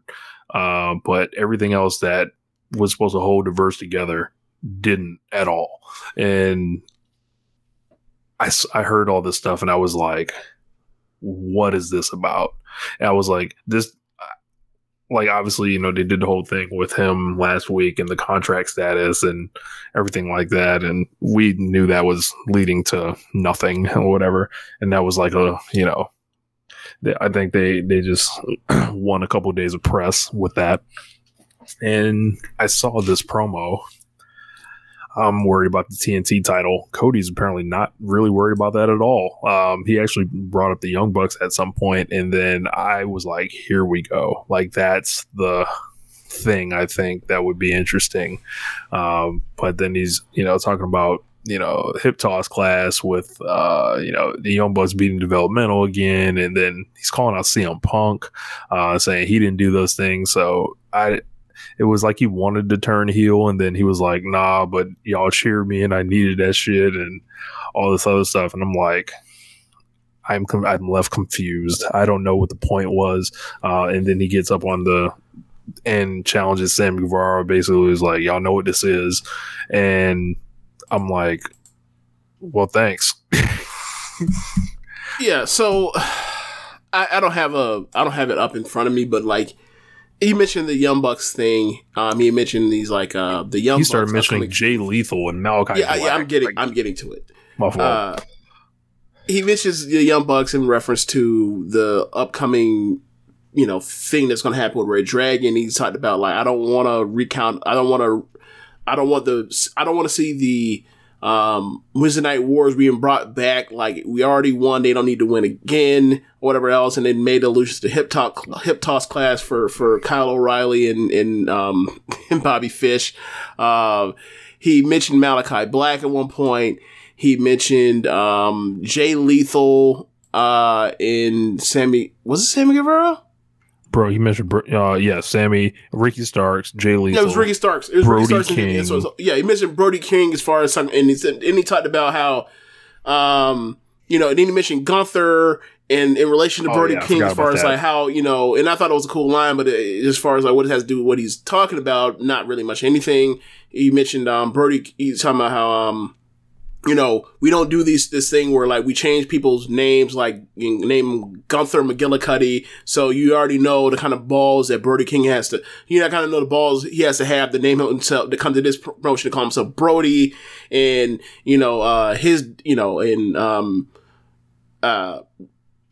Brody Lee's son will have to, will come see him about that in 8 years or something like that. It was a lot of stuff. He mentioned, as you mentioned, the Ricky Starks and Jay Lethal thing for the FTW title, and talked about how like when Jay Lethal, about real life, when Lethal hits you with a lethal injection, like it's actually a protected finish, it's not like the RKO. At some point during the promo, he talked about like he brought this thing up, and he's done it twice now on TV, where like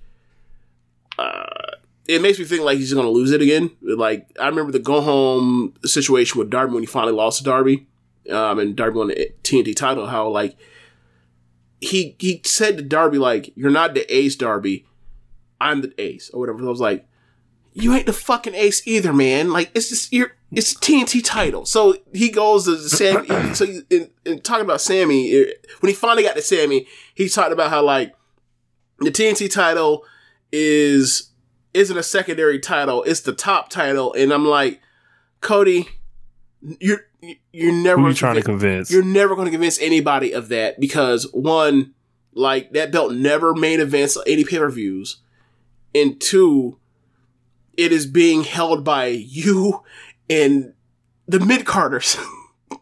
Stop the bullshit. No one's buying it. I'm sorry. We have eyes, we have ears, we've seen other promotions. That's why we're here watching AEW. Stop bullshitting us. So, like, that was the only thing I really had any real issue with. It's like why is he still trying to get this over when, like, one is, there's two titles, one is always gonna be higher than the other one. There's no point of, if you have two titles on equal footing, what's the point of even having the second title? Might as well just make it one.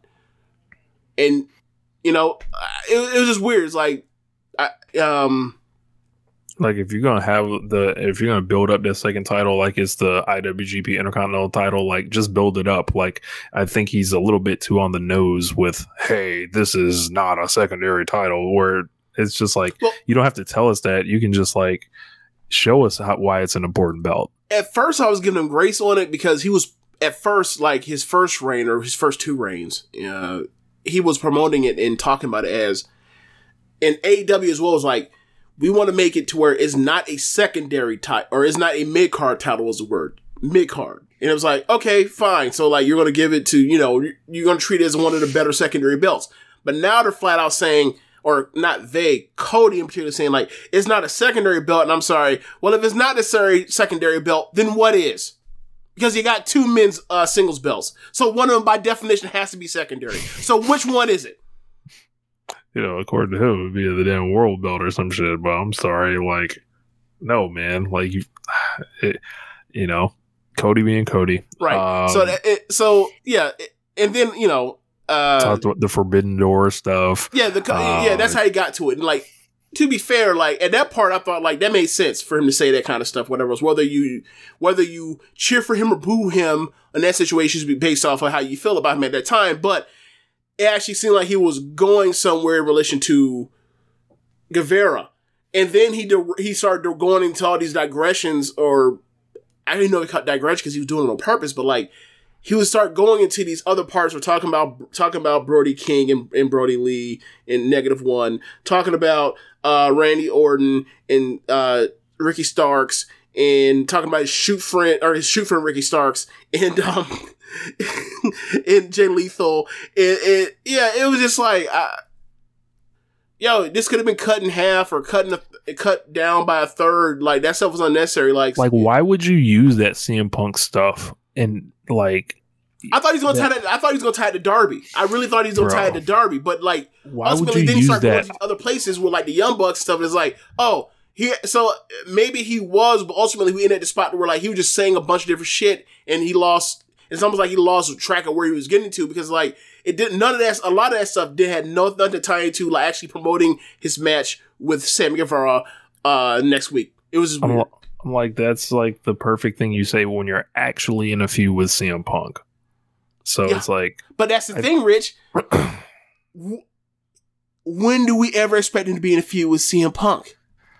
I think it's going to happen this year. But so he's finally going to get out. So he's finally going to stop gatekeeping the mid card. Something's going to happen. Like, CM Punk's fucking around on Twitter saying he's going to handle them and shit like that. So we'll see. Can't wait to see those matches. This is more Codyism, more stuff that I think people like can get fired up on the outside on it when he's just mentioning all these names and doing all the name dropping. Like, you brought up a good point, is like the game or whatever, but like there's nothing behind this stuff. So it's ultimately less effective. I think that it does. I don't think it has any teeth, because it's like, look, Brody King could have something to do with him, right? It could. CM Punk could have something to do with Cody. But like the Ricky Starks and Jay Lethal thing has nothing to do with him. The Young Bucks and Red Dragon have nothing to do with him. It's just him just saying shit. Freestyling. I mean, yeah, because it's like, people do, drop hints and breadcrumbs as far as leading to feuds or whatever, but like, he's not about to feud with the fucking Young Bucks. Who's his tag team partner? You know what I mean? Like, what's going on here? Yeah, man. I feel like the my Bucks shoot should friend like, Ricky Starks. Okay, my legitimate friend's Ricky Starks. Okay. The weirder thing is, like, if no one actually responds to this promo, like, then it'll be even fucking dumber, because I don't anticipate the Bucks getting on camera and be like, Cody, like, no, like, I don't expect Malachi Black, when he's like worshiping the devil, to take time to look in the camera and be like, hey, Cody, I heard you brought my name up again, or something like that. Like, it's just bullshit. Like, so I don't know. He already lost that feud too, so it's like, why are we going back? They booked Anna Jay versus Jade Cargill for Rampage. And then we got the House of Black squashing Varsity Blondes. They kicked the shit out of them. Yeah, because in the match where Malachi more or less squashed Pillman, because he basically botched a springboard, he was going to get his head fucking taken off with a black mass. He is now shook of Brody King to the point where like he was afraid to pull the trigger and actually launch himself on top of the ropes. So then from there, like, they just destroyed him in seconds. There was a spot, Griff Garrison like landed on the steps. That shit looked like it hurt, and he took one of those. It's like one of them football hits, like when you try to get up quick to show you ain't hurt. It's like, no, nigga, I know that shit hurt. So he's tough. So I don't know the name of Alistair and Brody's move is, but I'm sorry, Malachi and Brody's movie, like, but it's basically like an alley-oop power slam. Yeah. Dante's Inferno, I think. Okay. I'll throw that as my notes for finishes. So Pac appeared on the big screen. He took off the blindfold, so Pac is no longer blind. Everybody stop writing your letters. It's at House of Black. He's going to make a martyr out of you. So Cutler was backstage. They booked Trent Beretta and Rocky Romero. Rocky Romero and Trent Beretta jumped in, took the Bucks interview time. They basically challenged them. Of course, that match wouldn't happen because Rocky came down with COVID. So it was switched to a singles match between Trent and Nick Jackson. Yep. So we got from Lance Archer versus Frank Kazarian, and this went on so long. I was bored, like, and it was just like, look at your phone, look at your phone, look at your phone, and it was a match. I mean, it was basically like Archer just beats the living hell out of Kazarian forever. Kazarian mounts one comeback, gets cut off, and then pinned. Or gets cut off, gets set up for his finish. He escapes the finish, gets caught again, and then he ends up getting hit with the everybody dies. Yep, and then the blackout, not everybody's. Shivani got in with Dan Lambert saying he didn't understand this relationship. Archer grabbed the mic. They said, "You don't need to understand this. Tony Heyman Page isn't old enough. You're not mentally, physically prepared for this monster." Or that's what Lambert says. Archer snatches the mic, says, "Enough of this cowboy bullshit. I'm gonna show you what I'm about to do." I was like, I need a clip of that. But he was gonna basically do a blackout on the ramp to Archer, or excuse me, to Kazarian, and Heyman saved him. Came out, crowd was real hot for it. They went face to face, fought. He sent Archer scurrying after he blocked a buckshot lariat.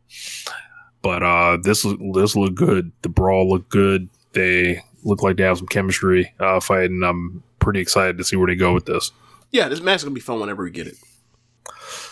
Dante Martin gets back with Matt Sydal and Lee Moriarty. He said, "Until your brother returns, we'll watch your backs. Like, you had our back against Team Taz." Oh, and then we got just one of the most hilarious segments you'll ever see. Tony Schiavone was backstage with Chris Statlander and Red Velvet. Then legit Layla Hirsch walked up wearing all black, so you knew something was about to happen. He told her, Layla Hirsch, she is not from this country, so she's like very upset. She said that you guys have become so selfish. You cost me thousands of dollars. She's not playing about her currency. And you've cost Red thousands of dollars. And then Red Velvet told Layla to relax because it was just a miscommunication, and then turned her back on her. And then that was, the sign for Layla to jump her. Chris Statlander's like, "What the fuck are you doing?" And then Chris Statlander looks down and turns her back on this woman because she doesn't know the culture. She's never watched wrestling before. She's an alien.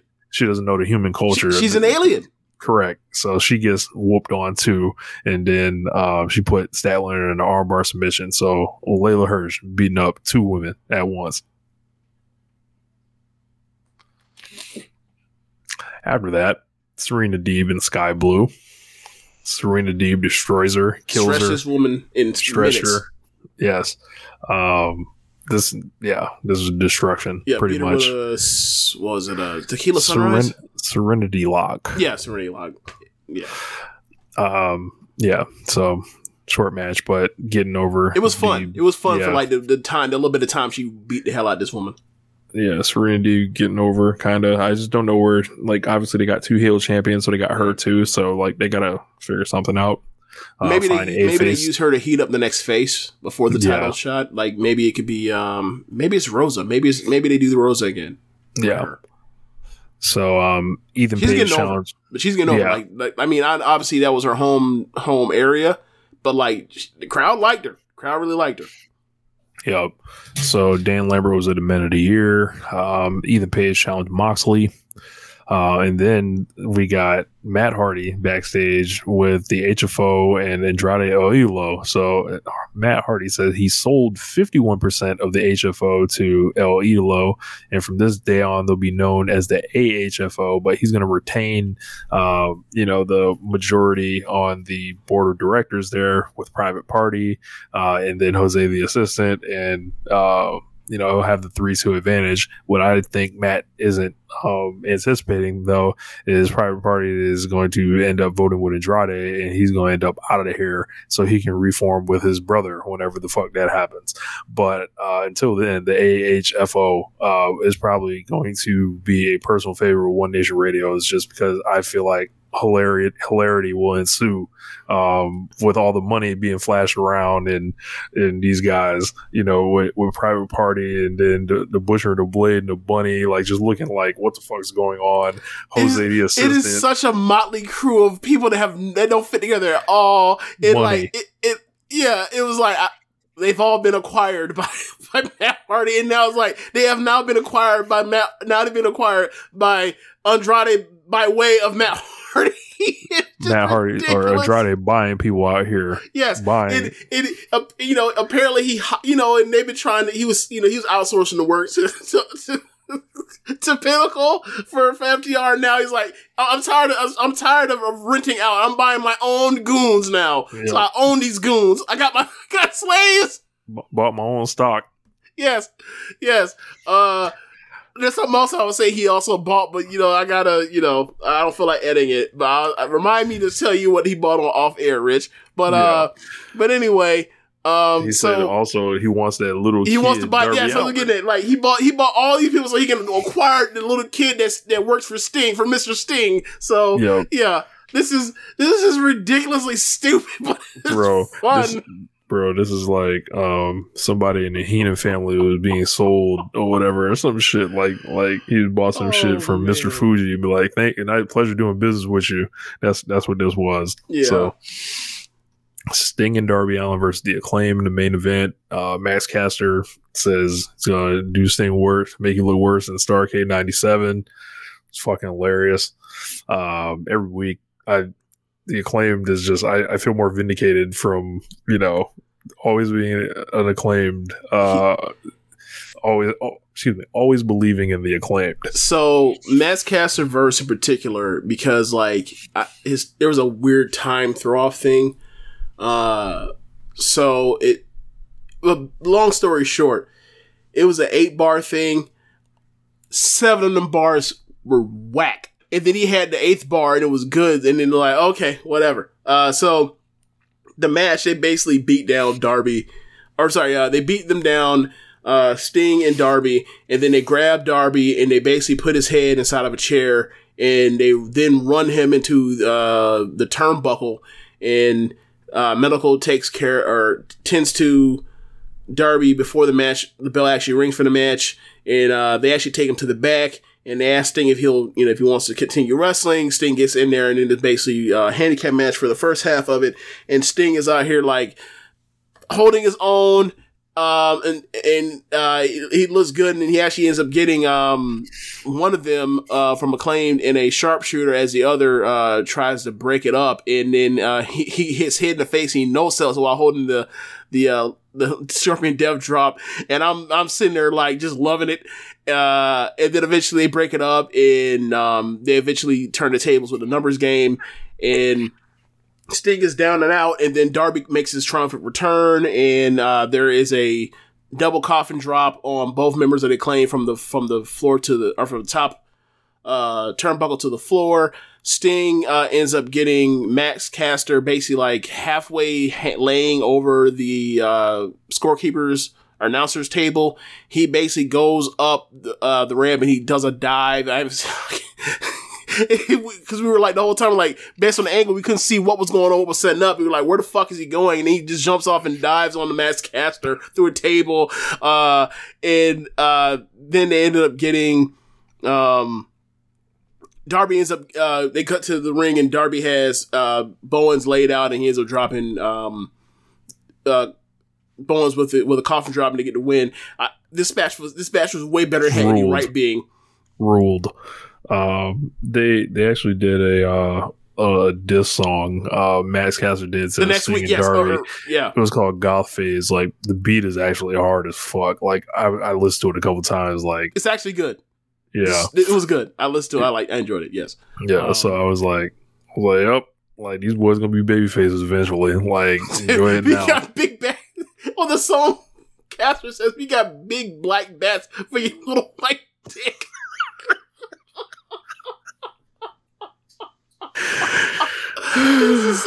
He's so fucking he's a 5-year-old or he's a 15. No, I'm not even saying it. He's like a 12-year-old. That's what he is. He's just a fucking child, man. Bro, he's hilarious, bro. It's like the wrestling ain't all the way there, but like the wrestling ain't all the way there. The wrestling ain't there yet. Look, I'll take him as a personality any day. Like, he's a shithead. Oh, he's great. He actually, that's a good point. He is a shithead. He is.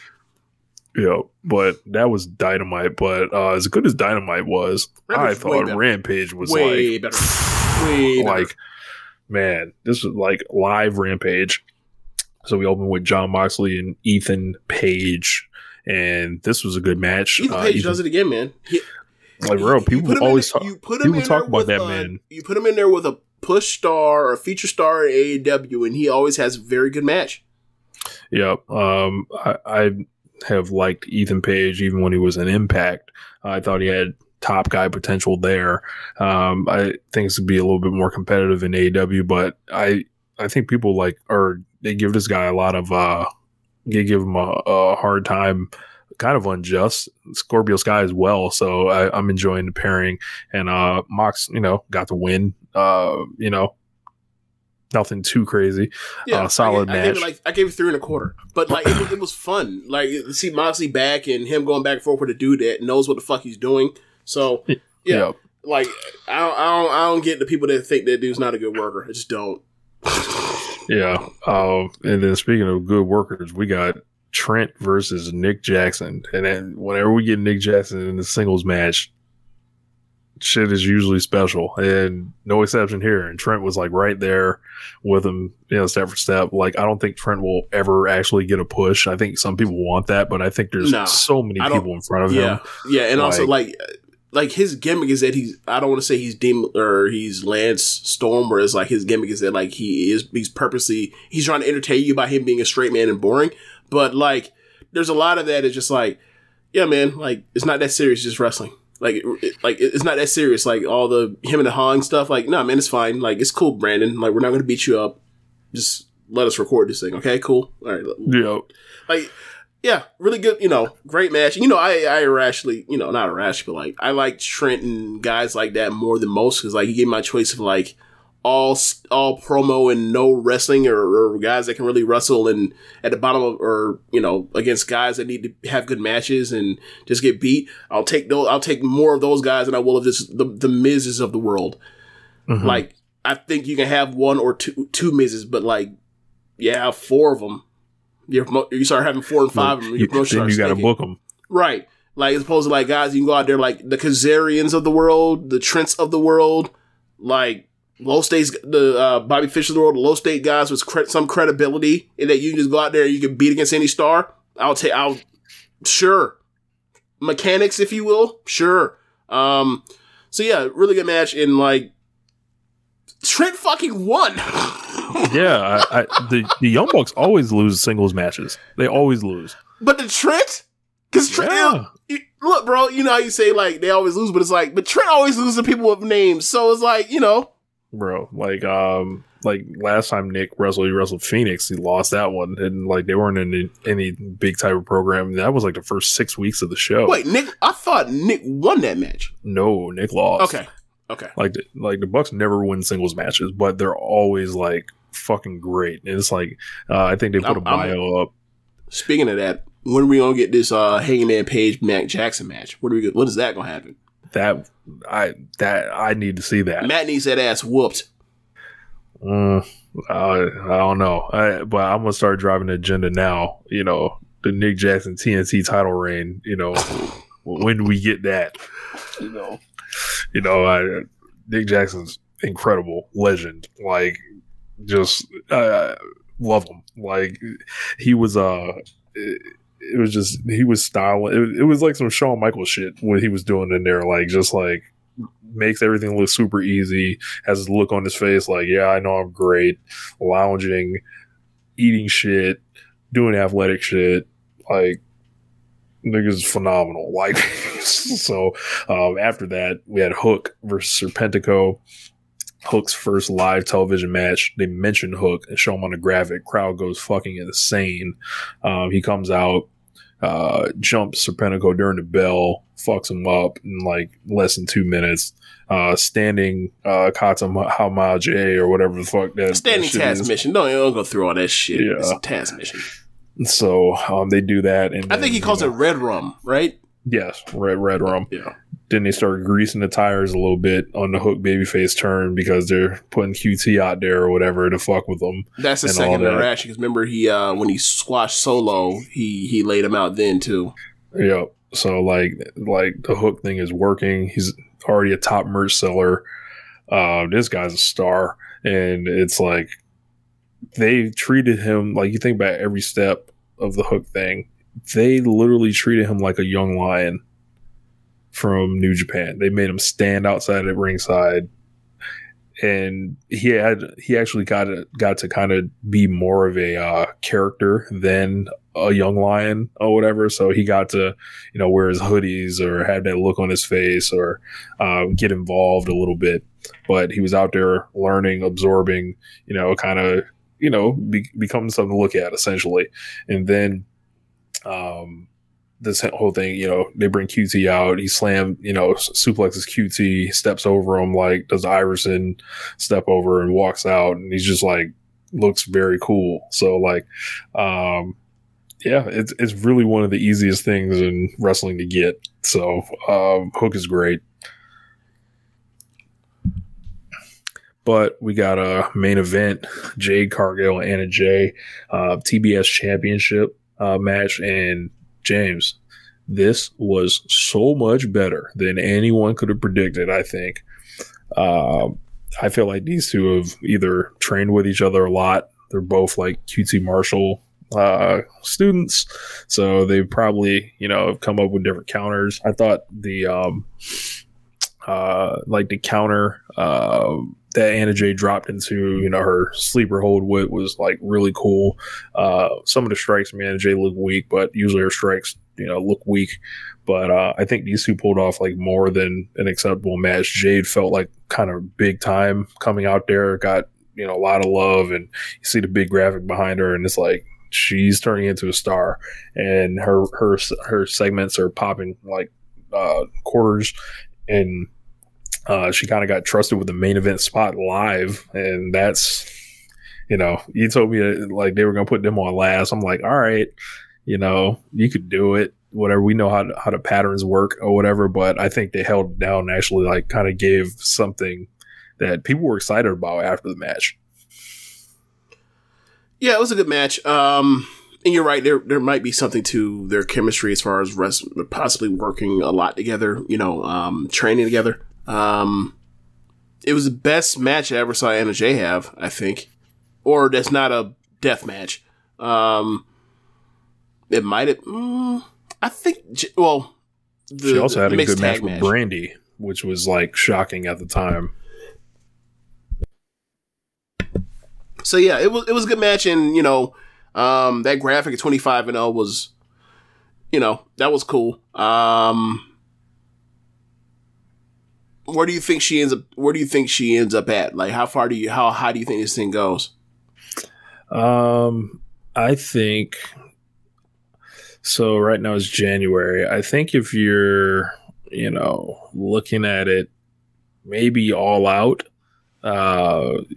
Maybe like September, they find someone to actually end it. But I like what they're doing with Jade. I think her presentation is like top notch. So this is like, and I think she slowly turned into a star. Like she had the highest quarter the time she won the belt or whatever. And it's like, if they create a second star, like next to Britt, whatever, I'm like, okay, they're actually creating stars in this, supposed bereft, terrible, horribly booked division. So like, what is the contemporaries doing? Like, what's the competition doing? I think that's just a vote of like, hey, they actually created people. So I'm really impressed with like what they're doing with Jade, and she's got her limitations still in the ring.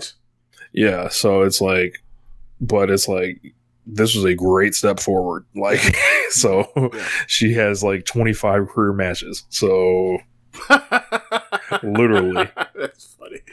Yeah. So I'm with you. Like Thank I God. wish we could get her to big woman camp, like send her to Stardom, and like you gonna wrestle with Micah and Mecca for 2 weeks, and then come back. Speaking of that, Rich, you want to throw up the alley-oop? I will throw the alley. James, hit the music.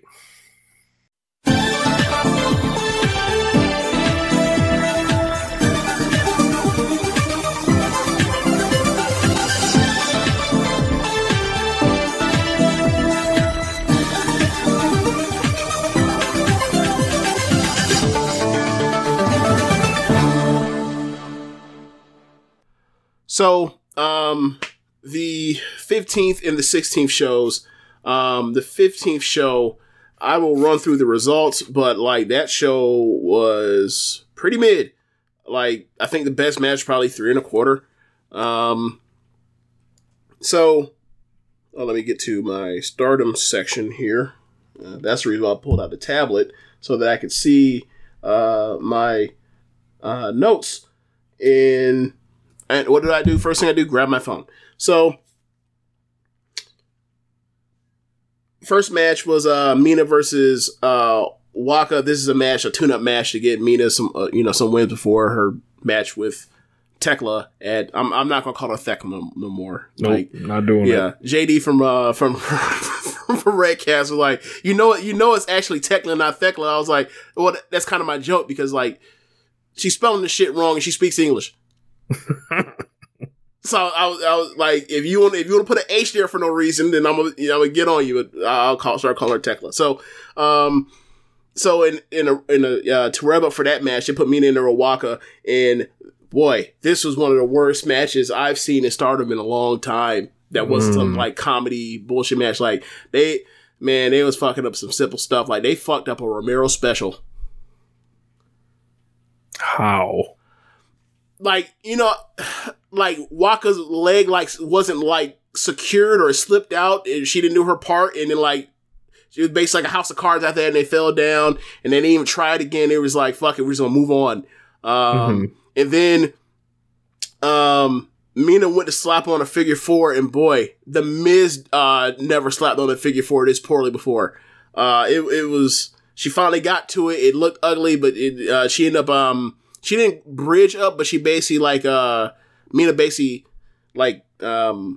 she positioned herself to get more leverage, and Waka immediately tapped out. That's the first time I ever seen Mina use a figure 4, but yeah, so she's using that now in her matches. I gave that shit 1 star. Ooh. Yeah. Like people on Cage Match gave it better than that, but like I was just so out. I was like, this is it. This is what we're doing here. This is what we're doing. So next match after that, a 3-way match, Mai and Utami and Saki, and man, like it was just like, I feel like it would have been more compelling if they had made it a 2-on-1 handicap match, because like it basically broke down that way the whole time anyway, where like Saki, she knows, she ain't no dummy, she's a vet, she wants no smoke with Utami. She's like, hey, Mai, you dumb, come help me fight this fucking bear. And then, once we get the advantage, I'll double cross you because you're dumb. Ultimately, Utami overcomes it, ends up laying out Mai with a deadlift German suplex. Next match after that, Tam and Unagi versus Kamatani and Lady C. I sent you a clip of this match. I sent y'all a clip of that match. Match is good. Ultimately, at the end, you get Unagi in the ring with, in close stretch with, Lady C. And Unagi goes for her move, her double underhook made in Japan looking deal. And she gets her up at the apex before she goes to drop her. And I'm looking at Lady C's neck, and I'm in her head, and I'm like, oh my God, she's not going to get her over. She's not going to be able to turn her over. Clip. And I was like, please, I was like, abort mission or something. She drops her anyway. And Lady C at the very last second, as Unagi goes to the fall, it looks like she's about to land right on the top of her head.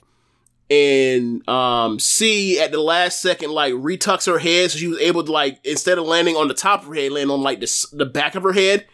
and you can see the two announcers in the background, like, they're kind of like, they're with Rossi, always sitting down there super stoic and don't react to anything. You can see in their face, like, they just go to shock concern for a split second as they see, from behind her, how her head landed. And she doesn't move, until the ref counts to finish and then immediately pushes Unagi off of C and then, like, literally, like, puts her, checks her hand to make sure she can still move. But, like, as that's happening, like, C's legs never move. So I'm just sitting there like, oh my God, like, how bad is this? Because I'm looking at the schedule ahead of time, on Stardom's website but I'm in the section, so I don't see the spoilers or the match results. So I see that, like, the matches, for, this past weekend shows didn't have her on it. So they said that, like, they had to change the card because she was absent. I didn't know what happened, but as I see her neck, as I see that she's about to get dropped to the floor, I'm like, no, God, it's something bad. Like, she just, she had control of her motor skills, whatever else, and then Utami basically put her on her back and walked her to the back. But yeah, it was a rough landing. It could have been worse. By the grace of God, she decided to tuck her head right as she's, falling, top of her head. So, next match after that, you get Mayu and Azuki and Kaguma versus Julia's new trio of Mariah and Tekla. And they have a pretty good match, like probably in the 3.25 range. I'm trying to think, was there anything in particular especially happened in this match? I can't remember anything. I have nothing of note. I'll tell you the finish though. The match ends up. Oh yeah, the match goes to a draw. Like, it's Tekla and Azuki in the ring, and, like, Tekla hits a buzzsaw kick and goes for a cover, and Azuki ends up like, looks dead to rights, and then, like, right as she hits the 2 count, and, you're at 2.5, the bell rings for the 15-minute time limit draw. It was actually it was actually a really good finish. So after that, the main event is Shuri and Micah and Himeka versus Starlight Kid, Momo, and Ruaka. So the pre-match promo, Shuri and Himeka are like, where's Micah? Where is she? I can't find her. Like, I haven't seen her all week or all weekend. Where is she? And then all of a sudden, they're like, they see somebody come into the in frame of the camera, and they're like laughing. And next thing you know, Micah has a fucking bear hoodie on with, like, the hood up. I saw this. And she's stone faced. Don't make all she does is blink, and she's looking like just turning around in a circle, and, like, Shuri and Himeka are laughing, and, like, what, like, just being goofy, right? So they come all down to the ring, and she's basically I forgot what Kaguma calls her. Oh, sorry. Calls her Mike-kuma, which is like Kaguma and Micah together, like bear Micah. So she came out, and she's dressed as a bear. Oedo Tai jumps him at the bell. Ultimately, they have a good match. Not nothing great or anything, especially for, like, a Stardom main event. But the closing stretch comes down to Shuri being in there with Ruaka, and she ends up hitting a buzzsaw kick and getting the win. And that was all for the Saturday show from the 15th. The 16th show, much better show. More like the shows that we're accustomed to seeing. Opener, like I said, like, they're supposed to be, the car got flipped up, so you end up in the opener, Shuri in a 3-on-1 handicap match versus Waka, Mai, and Ruaka. And, like, she just takes out all in one foul swoop. The finish is she kicks one of them in the head, she slams the other one, Shuri, and then she ends up lifting up Waka and putting her on her shoulder in fireman carries position, and then basically does, like, the Cedric Alexander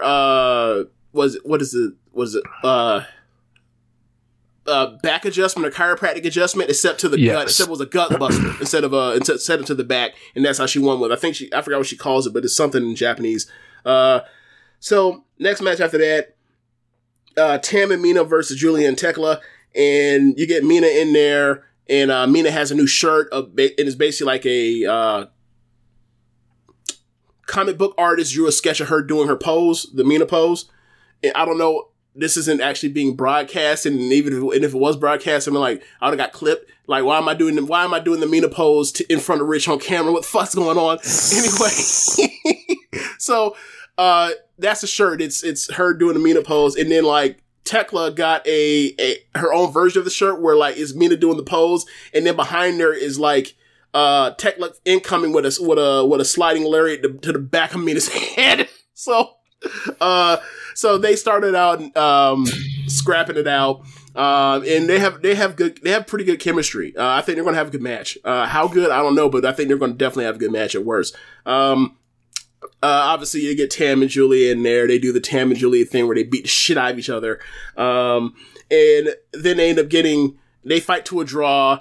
They basically run into the closing stretch with Mina and Tekla. Tekla seemingly has the match won, and then Mina ends up pulling out her flash finish, like the Mina collection, the Glorious Collection Mina Milana Collection ATs. I got a message. I got a message to the Giffers. Can y'all please stop clipping this Tekla spider walk and then spear? Like, we've seen how many times have you seen it already? I swear I've seen it like 7 different times already. She does it in every match because it started to be pretty much see everyone spots in the same match every single time. Yeah. Bro, like, and then are people like shocked every time they see like, I've never seen no shit like it before? Like, well, I've seen it a lot now. Like, bro, like, I don't know. And then they all like go running at her. I'm like, somebody roll out the ring, please. Like, well, eventually she's gonna try to do her spear after that, and like someone's gonna like catch her with a V trigger or a boot. Bro, I can't wait till she tries that shit in front of Shuri, right? And then boot Shuri her face just right the fuck off. Kicks her fucking block off while she's down in the spider. I want to see her wrestle Omega, right? So that like she does that, and then Omega does it. Look, let me get my shit off. I don't know why you feel like what the fuck would ever happen. Like we be out here booking dream matches all the time. Don't trip.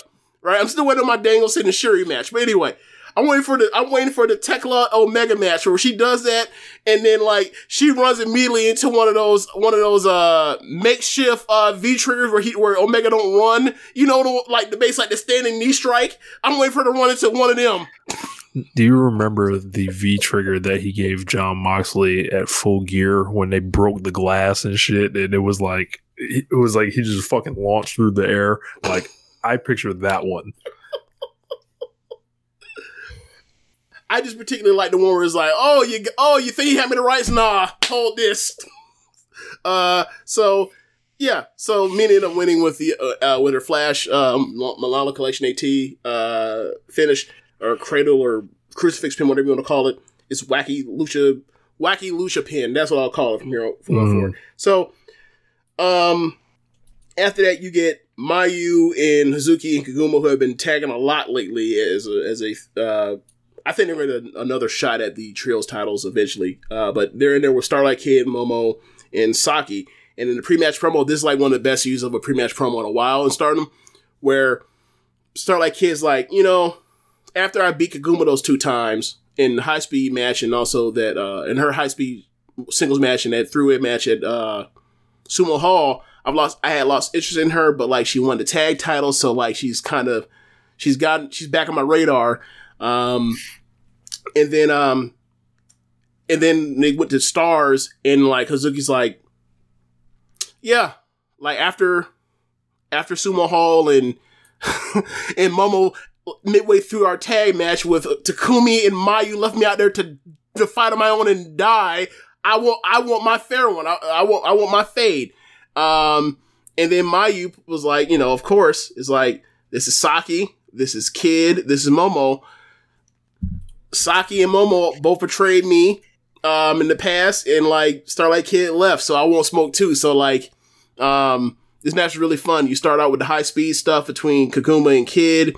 You end up getting eventually Hazuki and Momo in there, and like, I can't believe that like they haven't had a singles match with each other since the 2019 Grand Prix. Like I cannot believe during Hazuki's retirement tour she didn't get that match with Momo, because that would have been fucking electric.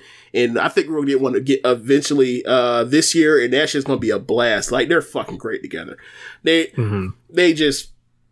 basically like Tam and Julia themselves with forearms, just beat the shit out of each other. You get Mayu in there with Momo at times, Mayu in there with Saki, and they're doing their thing. And ultimately at the end, you end up getting, I believe it was Kaguma in there with Saki, and Saki, goes for Crucifix Pin.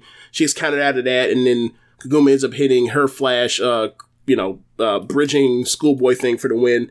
Then you get a special singles match, the two challengers for the red and white belt.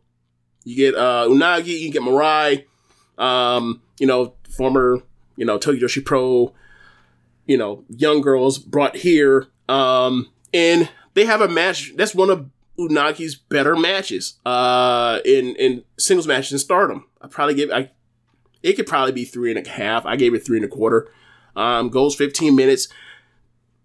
It moved a lot faster than I thought it was going. Like I thought that by the time they got to the 15-minute call or to the 5-minute call, I was like, it felt like it was like 8 minutes or something like that. Anyway, a lot of power from Mirai.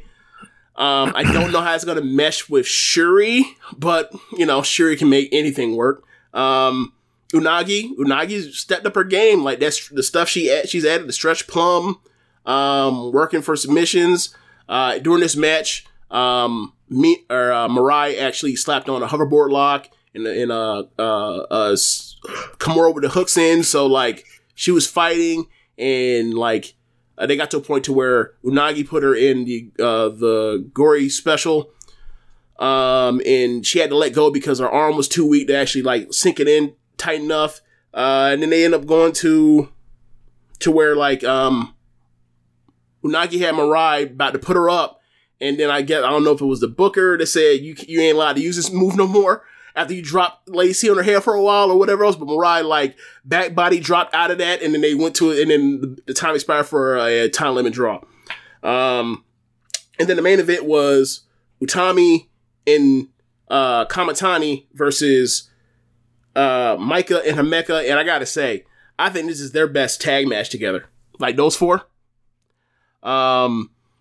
Started out early and finished with Micah and Kamatani. They just got it down pat together. They just that's they two. Like they're always good together now. Always. Like if you ask me, like best people that Micah's with, it's Utami and then after that it's Kamatani at this point. Really great together. They get Utami in there with Himeka, and they just start running into each other with lariats. Lariat, and it's awesome. Yes, just Hoss battling. They get back in there, and they go down the closing stretch with Micah and Kamatani seemingly has the match won. I'm sorry, Micah is beating her ass. Kamatani then hits a Flash Rana, and then after the Flash Rana, she hits her with I think a big boot. About to go for her finish. Himeka wipes her out. Then Micah ends up hitting her Michinoku Driver 2, ends up hitting Kamatani. So you already know what that's gonna lead to. They're gonna have white belt match sooner rather than later, I imagine. So yeah, like they've been heating up Micah pretty much right after the Grand Prix. Like JD, you'll be happy about that. Yeah, like she she got her defense in her red belt title shot at Utami in the end of November, but like she had in Sumo Hall, anyway, she had let's go back further. Like, they retained her, they won the 10 million yen, right? They won the 10 million yen. Then at Sumo Hall, in that trios match she was in, like, the finish was her base, like, she Michinoku Driver 2, like all three members of Cosmic Angels dropped them all in her hand, got the pin by herself. She didn't need Himeka or Nat support. She just beat all their asses by herself. And then, she just beat the white belt champion. I don't think she's lost yet this year or been pinned or submitted this year. Like, so they're keeping her very strong. This might be her year. Nice. So yeah, that's it for Stardom. We're gonna do a midweek show, and I'll do the 2 shows from this weekend. They'll be up by then. We're gonna preview Royal Rumble with Floyd from All Things Elite, and then in the second half we'll we'll do the last or this weekend Stardom shows and preview the pay-per-view, because that's also this weekend as well. So it'll be Royal Rumble on a Saturday versus Stardom on a Saturday. I wonder. Royal Rumble Saturday? Yeah, it's moved to Saturday this week. I didn't even know. Yeah, I think there's like 8 of the pay-per-views this year are on a Saturday. Shots fired. Yeah. So let me just make sure. I'm pretty sure that's what I remember hearing. Hold on. Royal Rumble 2022 date. Yeah, man. So, but yeah, make sure you guys are voting on the One Nation Radio Awards. Going to be trying to wrap those up shortly. Seeing some more ballots come in slowly. So we're trying to get as much voting as possible to a couple close races. So yes, Saturday, January 29th is the Royal Rumble. Wow. So we will see how that goes. Yeah. Same day as so that's going to be I guess fun. I mean, it makes sense, at least for this week. There's like, all right, so they're actually running on the AFC champ. Like normally they do it during the Pro Bowl week, Royal Rumble. Mm-hmm. I think things are a little different because, NFL moved to a 17 game schedule as opposed to those 16. So they're running on a Saturday. They'll still have the weekend, but they'll avoid the football by a day.